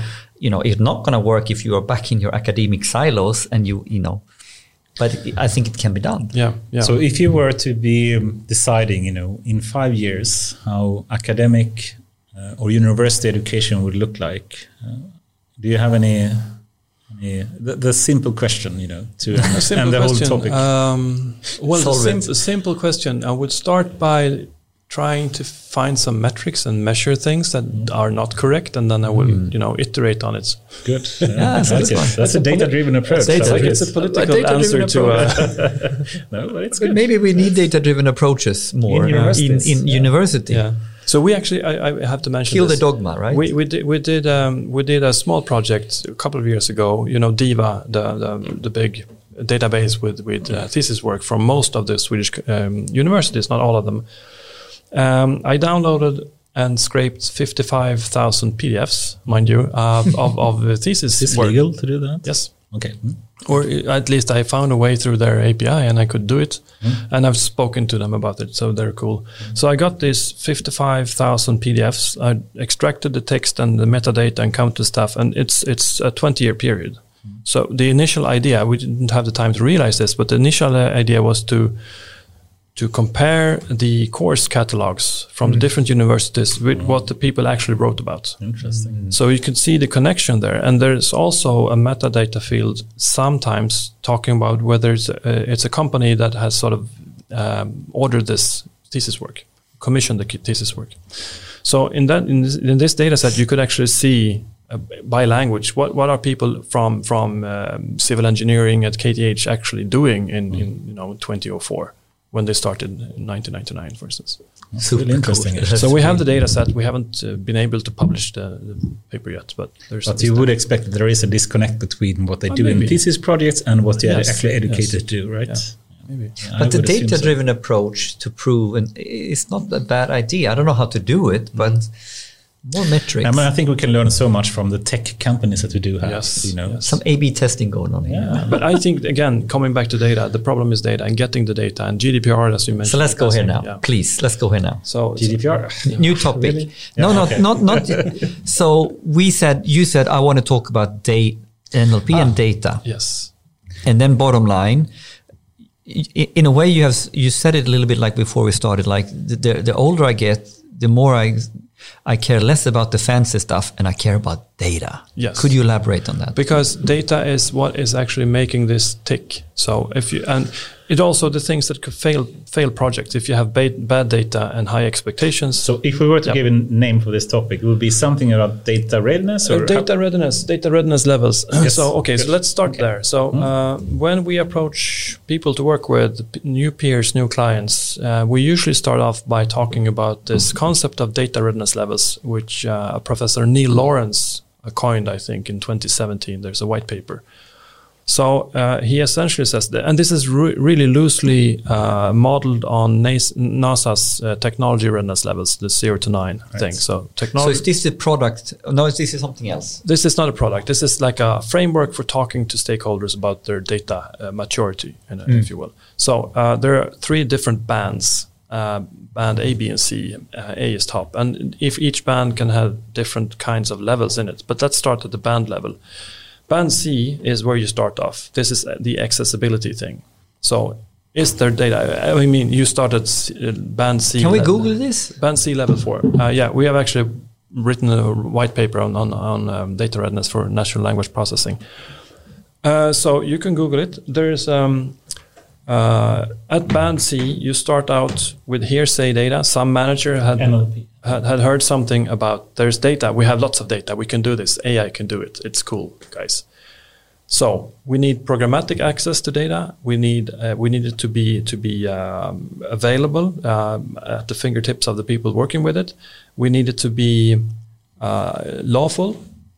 Exactly. This is Neil Lawrence's webpage. So Neil Lawrence webpage, datareadiness.org. Yes. So, but it's a good way of talking to this to people about it. But again, it's expectation management. So before you can do anything, you have to have data. It's Band C. It's the law thing that you have to have work with GDPR and stuff like that. You have to have your licenses sorted. You have to have the data accessible. You have to have it converted or convertible. So you do that all in Band C. That's where we start. So the transition is from hearsay data, rumored data to actually completing Band C. And even including PDFs, I see that. Exactly. Good. So we are now speaking from an NLP perspective, but this is of course for any kind of data. Yep. So this allows us to have a lingo around, do we have data for this problem? Exactly. And yes, we have data. Yeah, but what band is it in really? Yes. It's only in Band A. So okay, we need to do certain things to get it to Band C. So then we can also manage the. So Band C is the top. The bottom. So it's only in Band A. So now we can manage things. No. Band A is best. The best. Sorry. So we're moving towards Band A. So we start out at Band C. Okay. So once we cleared all this accessibility things, we go to Band B, which is about validity. So could you trust this data? Is it true in a sense? Have you removed? What about null values? Have you removed duplicates? Or is the data contradictory and such? Do you think these things about doing this kind of pre-processing and data cleaning will be equally important in the future? Yes. Because it's so simple to do it. So is it really? Yeah. I mean, if you got past Band C, which you have to, I would say that you could do it quite cheaply, and you will gain something from it. But if you don't do it, it might be stopped. Wouldn't it be more generic if you simply make the model handle? Yeah, maybe. But still cleaning. But if you do it. Maybe, but I would love for it to be like that. Of course, I would like to just pour everything into one USB stick. Intuitively, this makes so much sense for me. Also, from a management of expectations point of view, when you start off these projects, business always says, "How hard can it be?" You have the data, and you're always lacking a lingo to explain how dirty it is, right? Yes. So if you can work on that lingo, and you can even teach your business leaders, this is Band C stuff. So we need to do this. So first. What we did, and I can come to that later on, what we did was actually to devise a couple of questions or 6 questions that we could ask people and have them reason about, and then they would sort of, okay, I know. Categorize their data. Yes.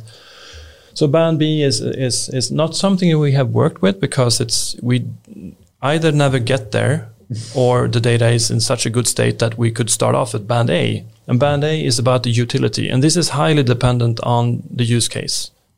So if data is Band A for one task, it might not necessarily be Band A for a different task. So, and this is where the annotation, or let's even the case that where you have experts working with this. Experts are usually really good at knowing if something is relevant once they see the data. But domain experts. Yes, domain experts, humans, oracles. Human oracles, not database oracles. When they see something, they can say, well, this is relevant because, and this is not relevant. But by not showing examples, they can't really tell. So you have to sort of elicit their information need in some way. This is at Band A. Band A is also about annotating the data. So if you have to have training data or at least evaluation data, because as Anders said, you need much fewer examples, fewer data points now to train something like a text classifier. Yeah, we're going into the self-supervised or unsupervised. But still, approaches. you need some data annotated to know how good it is. Yeah. So you can convince active learning techniques. Yes. No, that's different. Active learning is different. There we can come to that. That's two modes to this as well. So this is usually what we talk about, and we came up with 6 different questions that you could talk about with your clients. This is the beautiful thing, right? Can we break this down into a framework? can we publish this open source? Can people start becoming more to become data literate? We need to find a way to discuss it and explain it and use it pragmatically. So what I did was we wrote a white paper and I published that on GitHub so people could submit. You know the name of it if you were to Google it? I really like this. It's data readiness for natural language processing. Data readiness for NLP. Yeah. It should be there. And this is on GitHub. Yes. Yes, the first one. Frederick O. Yes.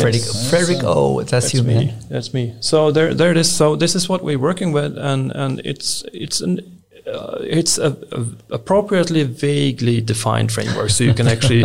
I love the term appropriately vague. I mean, I love it too. If it's too rigid and people say, well, this doesn't apply to me, then they will sort of discard. Can you say the positive way? It's appropriately generic. Generic. I prefer Frederick's. I prefer his way. It's much more honest.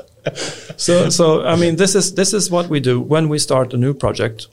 We usually do some sort of data readiness assessment. So you have now, because what we're doing now is finding out what's the optimum way from ideation to production of a POC. So this is the data side, but you also need to know what's your pain point. What's the problem you're trying to solve? What will you achieve? Let's not talk about the technology so far, but talk about the problem space. What's your business pain points? Exactly. And then we can talk about the data and we align them and see what kind of technologies are appropriate here. So now we can go nerdy on the stuff I work with. Because what I really truly believe in is this cross-disciplinary way of working. And what I have found out is that we tend to, in the large organization, not think through what happens truly in the ideation phase, what happens truly in the feasibility phase. So we end up where, the data governance part or the data access part was forgotten, or the technology was forgotten. So if you evolve around the business value, the customer value, and you go around technology choices or algorithm into deployment and how to build, and then you go into data. So we've been working on this sort of idea on the framework of trying to, we work agile, we work agile scrum. That's not the point. The point is, can we at least agree upon what the different roles has in their backlog if we are in the ideation phase? And next on that, what are the common lingos and templates and methodologies? And what you can see is that if you can stabilize that, you can move faster on each use case. So this is what I'm working on. Yeah. I think it's completely fitting into. Yes. This is so now we're going into the data perspective, and what is our thinking in ideation phase around data? You should look at your band ABC. It's like a methodology that fits in the ideation phase. Fantastic. Do you see what I mean? I'm like, yes. And this for me is a huge problem.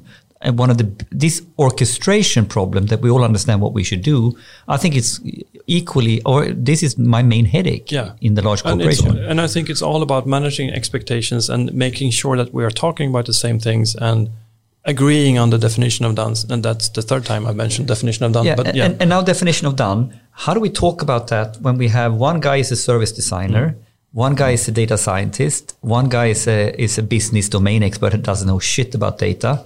So we kind of need to find a common lingo, right? Or how do you see that? How do you do definition of done when you have different competencies in the same team? I once was at a conference. It was more than 20 years ago. It was a human-computer interaction conference, CHI, in Seattle. On stage was this Sony guy. They had made some fancy small robot. And someone in the audience asked, well, how do you evaluate this? And the guy on stage said, well, we're shipping 200,000 units on Monday. That's the evaluation, how it sells. I mean, that's one way of measuring if things are actually successful. So, yeah. I mean, you have to, in some sense, make the bed for success, in a sense. So you have to have like you can't measure everything. You have to at some point in time in a process like this, that's a leap of faith, I would say, but you have to have a stable ground for it. Cool. And we're moving into the last 15 minutes here. And I'd like to move a bit into more philosophical kind of topics, if you may. And if we go to perhaps one of the more Yeah, let's take this one. Okay, so you know very well what the singularity means, and you know the movement towards AGI and having AI that moves closer, which are, you know, we are very far away, of course, from human level of intelligence. Are you concerned that the movement and the work that you are doing, for example, is moving towards AGI and the singularity? Is that something you think about? I have two thoughts on this. One is not a quote because I don't remember it word by word, but there's a podcast called Data Skeptic. Kyle Polish is the host, and he once said, worrying about the AGI the singularity is like the Wright brothers worrying about the Wi-Fi on future planes not working out. So that's one way of thinking of it. I think that the AGI and the singularity, I think we will have destroyed each other far before that, by means of bad AI and you know recommendation algorithms that you know. I have to really So narrow AI can be much more dangerous earlier. Yes. And just to speak about specifically, there was a report coming out actually I think this week from US. And they spoke about, you know, the problem of that US has legal restrictions on if they can use AI for warfare. And they were really concerned that they do have these kind of restrictions because other countries like China, etc., are not having them. And if they have these kind of restrictions, they will be far behind. And the AI arms race potentially is going to be, you know, won by someone else. What do you think about that? So I very much agree with what you said, for one, that AGI is not the big problem. The big problem is narrow AI. But when it's used for narrow tasks, such as drones going out killing people or whatnot, which is something we can easily do today, that's the big problem, not the AGI problem, potentially, I would argue at least. So how do we do that? Do you think this kind of report coming out in the US is good? You know, or should we simply say that since others are doing it, we should do it as well? Or what's your view on that pretty much goes for anything. And you know, that means that society is not stable. It suffices that one people is doing something that someone else wants as well, and then, you know, have to follow suit, or otherwise you will miss out. So the fact that the report, I haven't seen it, but the fact that the report is out there and people are talking about it, it's good, I think. They could have kept it a secret perhaps, or perhaps they do and just work on it anyways. I think everyone is working on it secretly, but now there was a public report. Wasn't in France they were allowed now to use AI for this? You know, they claim that they shouldn't. I think in US at least, in some states, it's okay to use drones, but not for lethal weapons. But for non-lethal weapons, it's apparently okay. I also think this is like a gliding scale. I mean, the drones they are using now for lethal, you know, weapons, the piloted ones. How much AI is in there? Yeah, but at some point it will be more AI based, autonomous. Of course, I don't want AI. I know what AI can't and can do. So I don't want that to make any decisions. And if we can't make self-driving cars safe, I don't think we should have self-driving cars with guns. That I agree with. Yeah. But you said you had two angles on the singularity. Yeah, but the first one was the quote from Kyle Polish in a sense. So I think we should think of it. And I think the debate has been much more nuanced the past year maybe than it was before, with Max Tegmark and all, and Nick Bostrom and the other ones. But I think we should not let that take our focus from where we are today and what kind of challenges we're facing as a society. And I mean, the future is always 10 years away, right? But someone else said, I forget if it was Kai or Daniel who made a very good summary definition. It's like, let's worry about the AGI problem later and focus on how AI could support a sustainable world now. Yes, I agree with that. I think that's pretty good. I mean, it's no question that AI can be of very positive use and beneficial use, so to speak. But don't you think we should start thinking about the potential ramifications if we use it for bad things as well? Yeah, but not from an AGI perspective. No, ignore AGI for now. So from a narrow AI perspective, yes. Ethical AI, yes. But here and now, I think here and now, we can easily have an AI that disrupts the stock market, or we can easily have an AI that are used for drones. Yes, we should definitely think about that. Definitely, and I agree with that. So yes, I don't see a contradiction between that and the AGI and Singularity. It's just different people thinking about it. I would say we are quite many people, and it's strange to sort of project my own inabilities to others. I mean, I might only be able to keep one thing in my head at the same time, but we are many people. We should be able to think about different things simultaneously.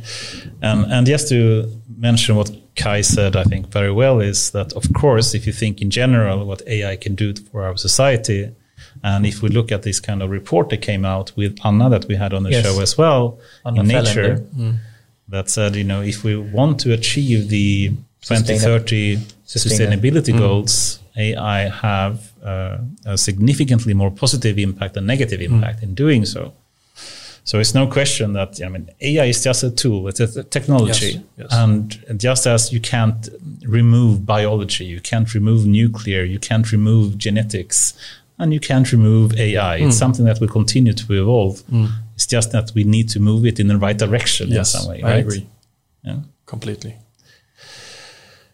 Cool. Should we go for the divide kind of thing as well? I think we touched it so many times, but still I think it's interesting to just hear Fredrik's thoughts about that.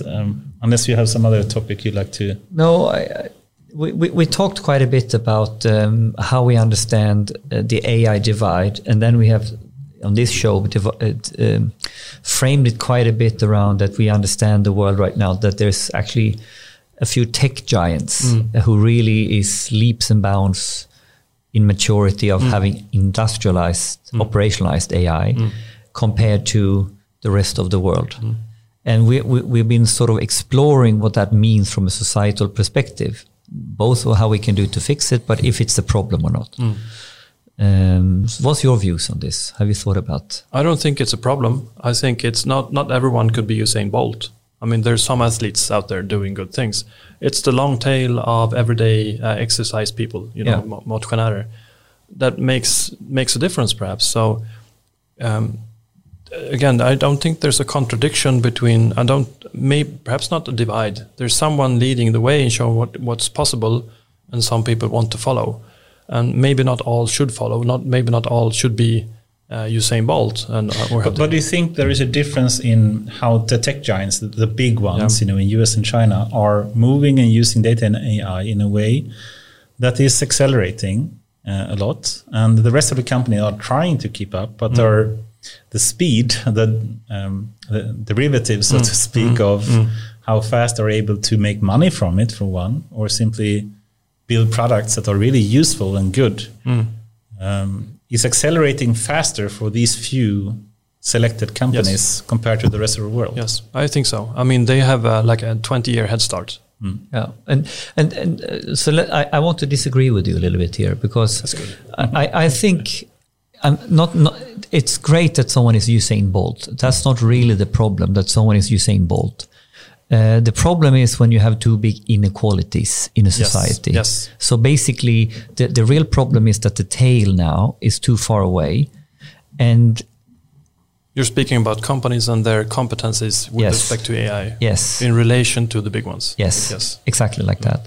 And why I sort of even why I want to sit here and talk about this and spend every week on this, is because I think it's a societal concern to the point where we will have disruption from because they're when they're so far ahead on AI and it's a general purpose type technology. Stepwise, they apply that fundamental platform and AI operationalization know-how. They have so much money, so they can easily buy themselves into a new domain. And then when they're in this domain, they are in such a position where basically the general purpose AI can simply be, for them easier. And my thinking has been going down the last couple of years, has been like, from a societal point of view, all this old job losses or all that, I think it will be looking very different if the normal Swedish companies is disrupting themselves, reinventing themselves, rather than it's an outside force from 10 companies in the world. This is the concern I'm thinking about. So I'm not saying they are not the problem. It's us not picking up the ball that is the real problem. So the delta, the difference is the delta, the inequality. Yes. You have the riches and you have the haves and have-nots. Yes, and I think that might be a problem. It depends on what hat I'm wearing. If it's from a scientific point of view, I want to see someone spearheading and doing great cool stuff. If it's from like a citizen's point of view, when I want everyone to have the same opportunity, it could be really bad. And given that the net worth of the biggest companies are like in the range of countries, they are players in their own rights. Yeah. And you could see that, for instance, Facebook and Australia and the media laws last week. But you can also see it in the way that the US, for instance, is trying to regulate the big tech companies now. There are lots and different attempts to break things up. Curb. And I just one of the things is that Google. Can you just mention? I think the Australian kind of fight against Facebook, etc., is very interesting. Can you just elaborate a bit more what that was? So what I'm as far as I understand, it's essentially that the Australian government wants the big tech giants to pay taxes or to pay money if they link to news produced by other entities like news outlets. Yeah. And there's pros and there's cons. And what did Facebook do? Facebook said, no, we're not going to do it, and it sort of shut everything down on their own platform. So they didn't even link to any Australian news sites anymore, and they lost like huge amount of traffic because of it, right? So and then it took a couple of days, and then the Australian government reverted this decision.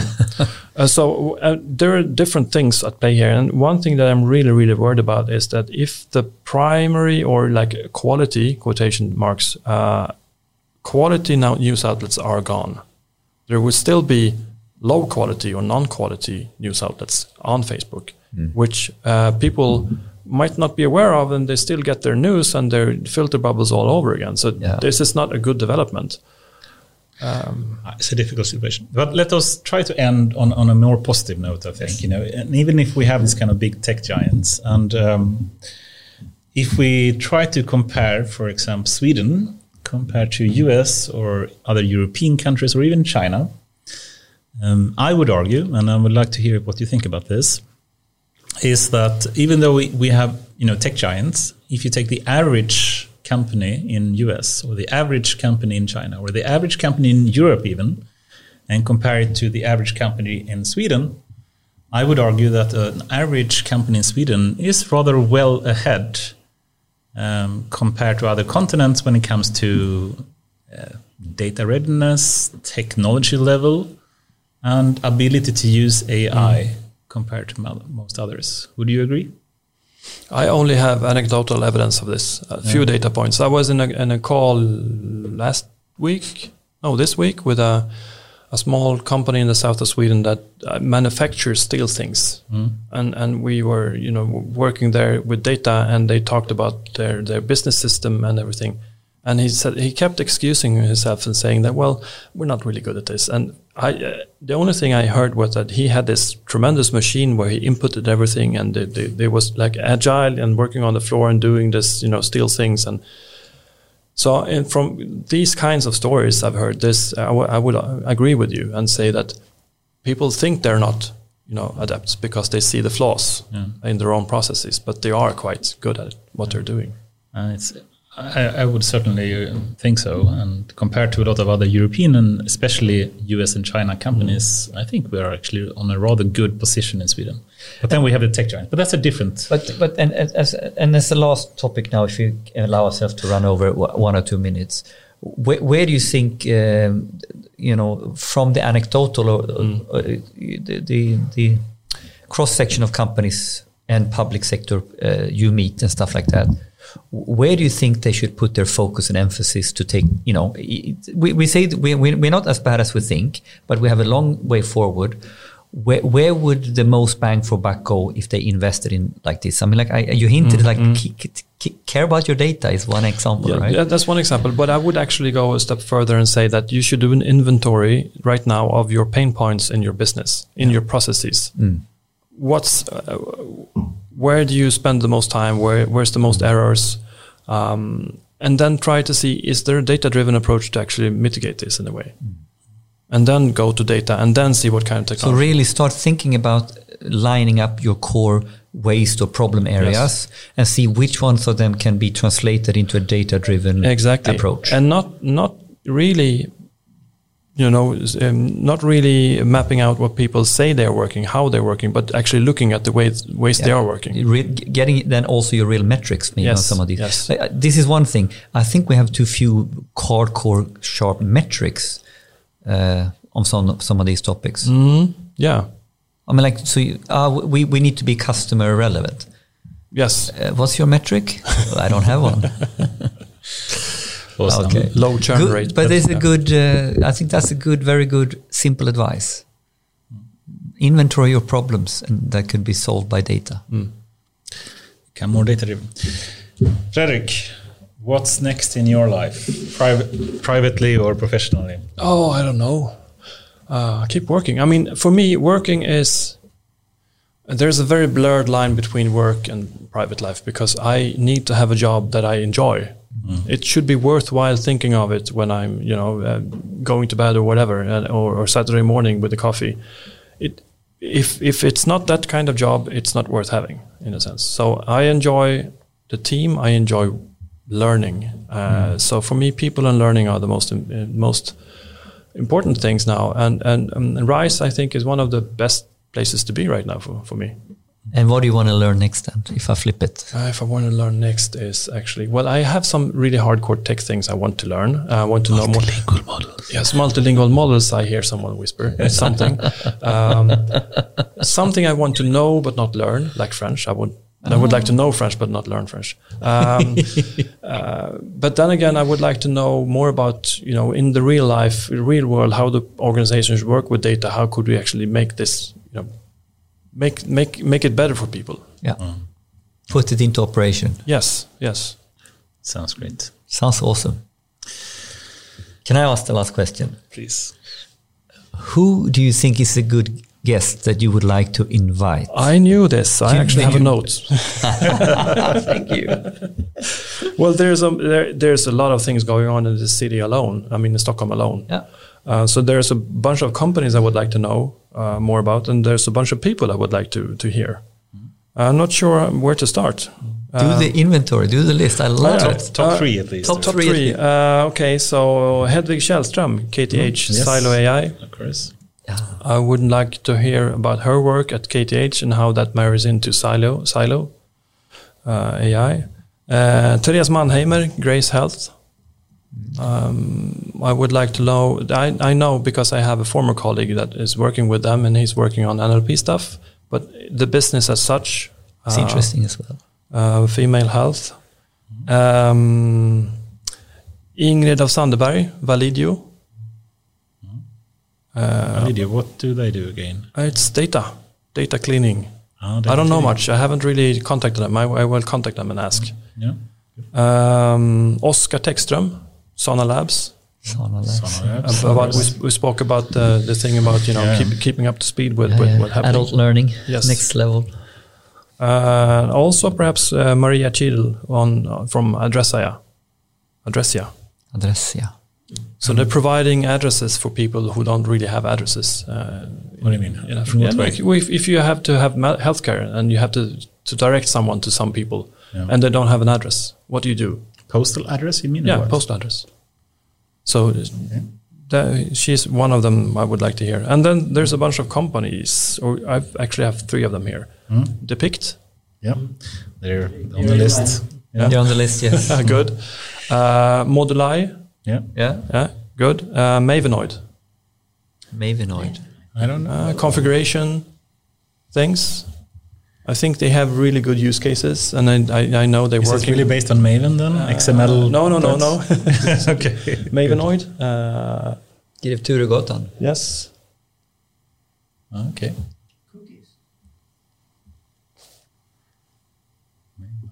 Why did you choose a name, Mabenoid? I have seen some demos, and it's really impressive. Okay, cool. Awesome. A lot of very interesting suggestions there. I love it. You were well prepared for yes, I actually got the questions from Anders. So. Yes. You killed it. This one. But this was really, really good. And we have some on the list, but we add some more here. So that's really good. Super cool. With that, Fredrik, it's been a true pleasure. I wish we had longer time to speak about all the topics we didn't have time to mention. But it's really awesome, at least for me, to have to go nerdy, go NLP, fellow researcher NLP. in NLP and in AI, that we can speak about things in kids in candy stores, right? Yes. Love it. Thank you very much. It's been my pleasure. Thank you very much for having me. Thank you. Thank you.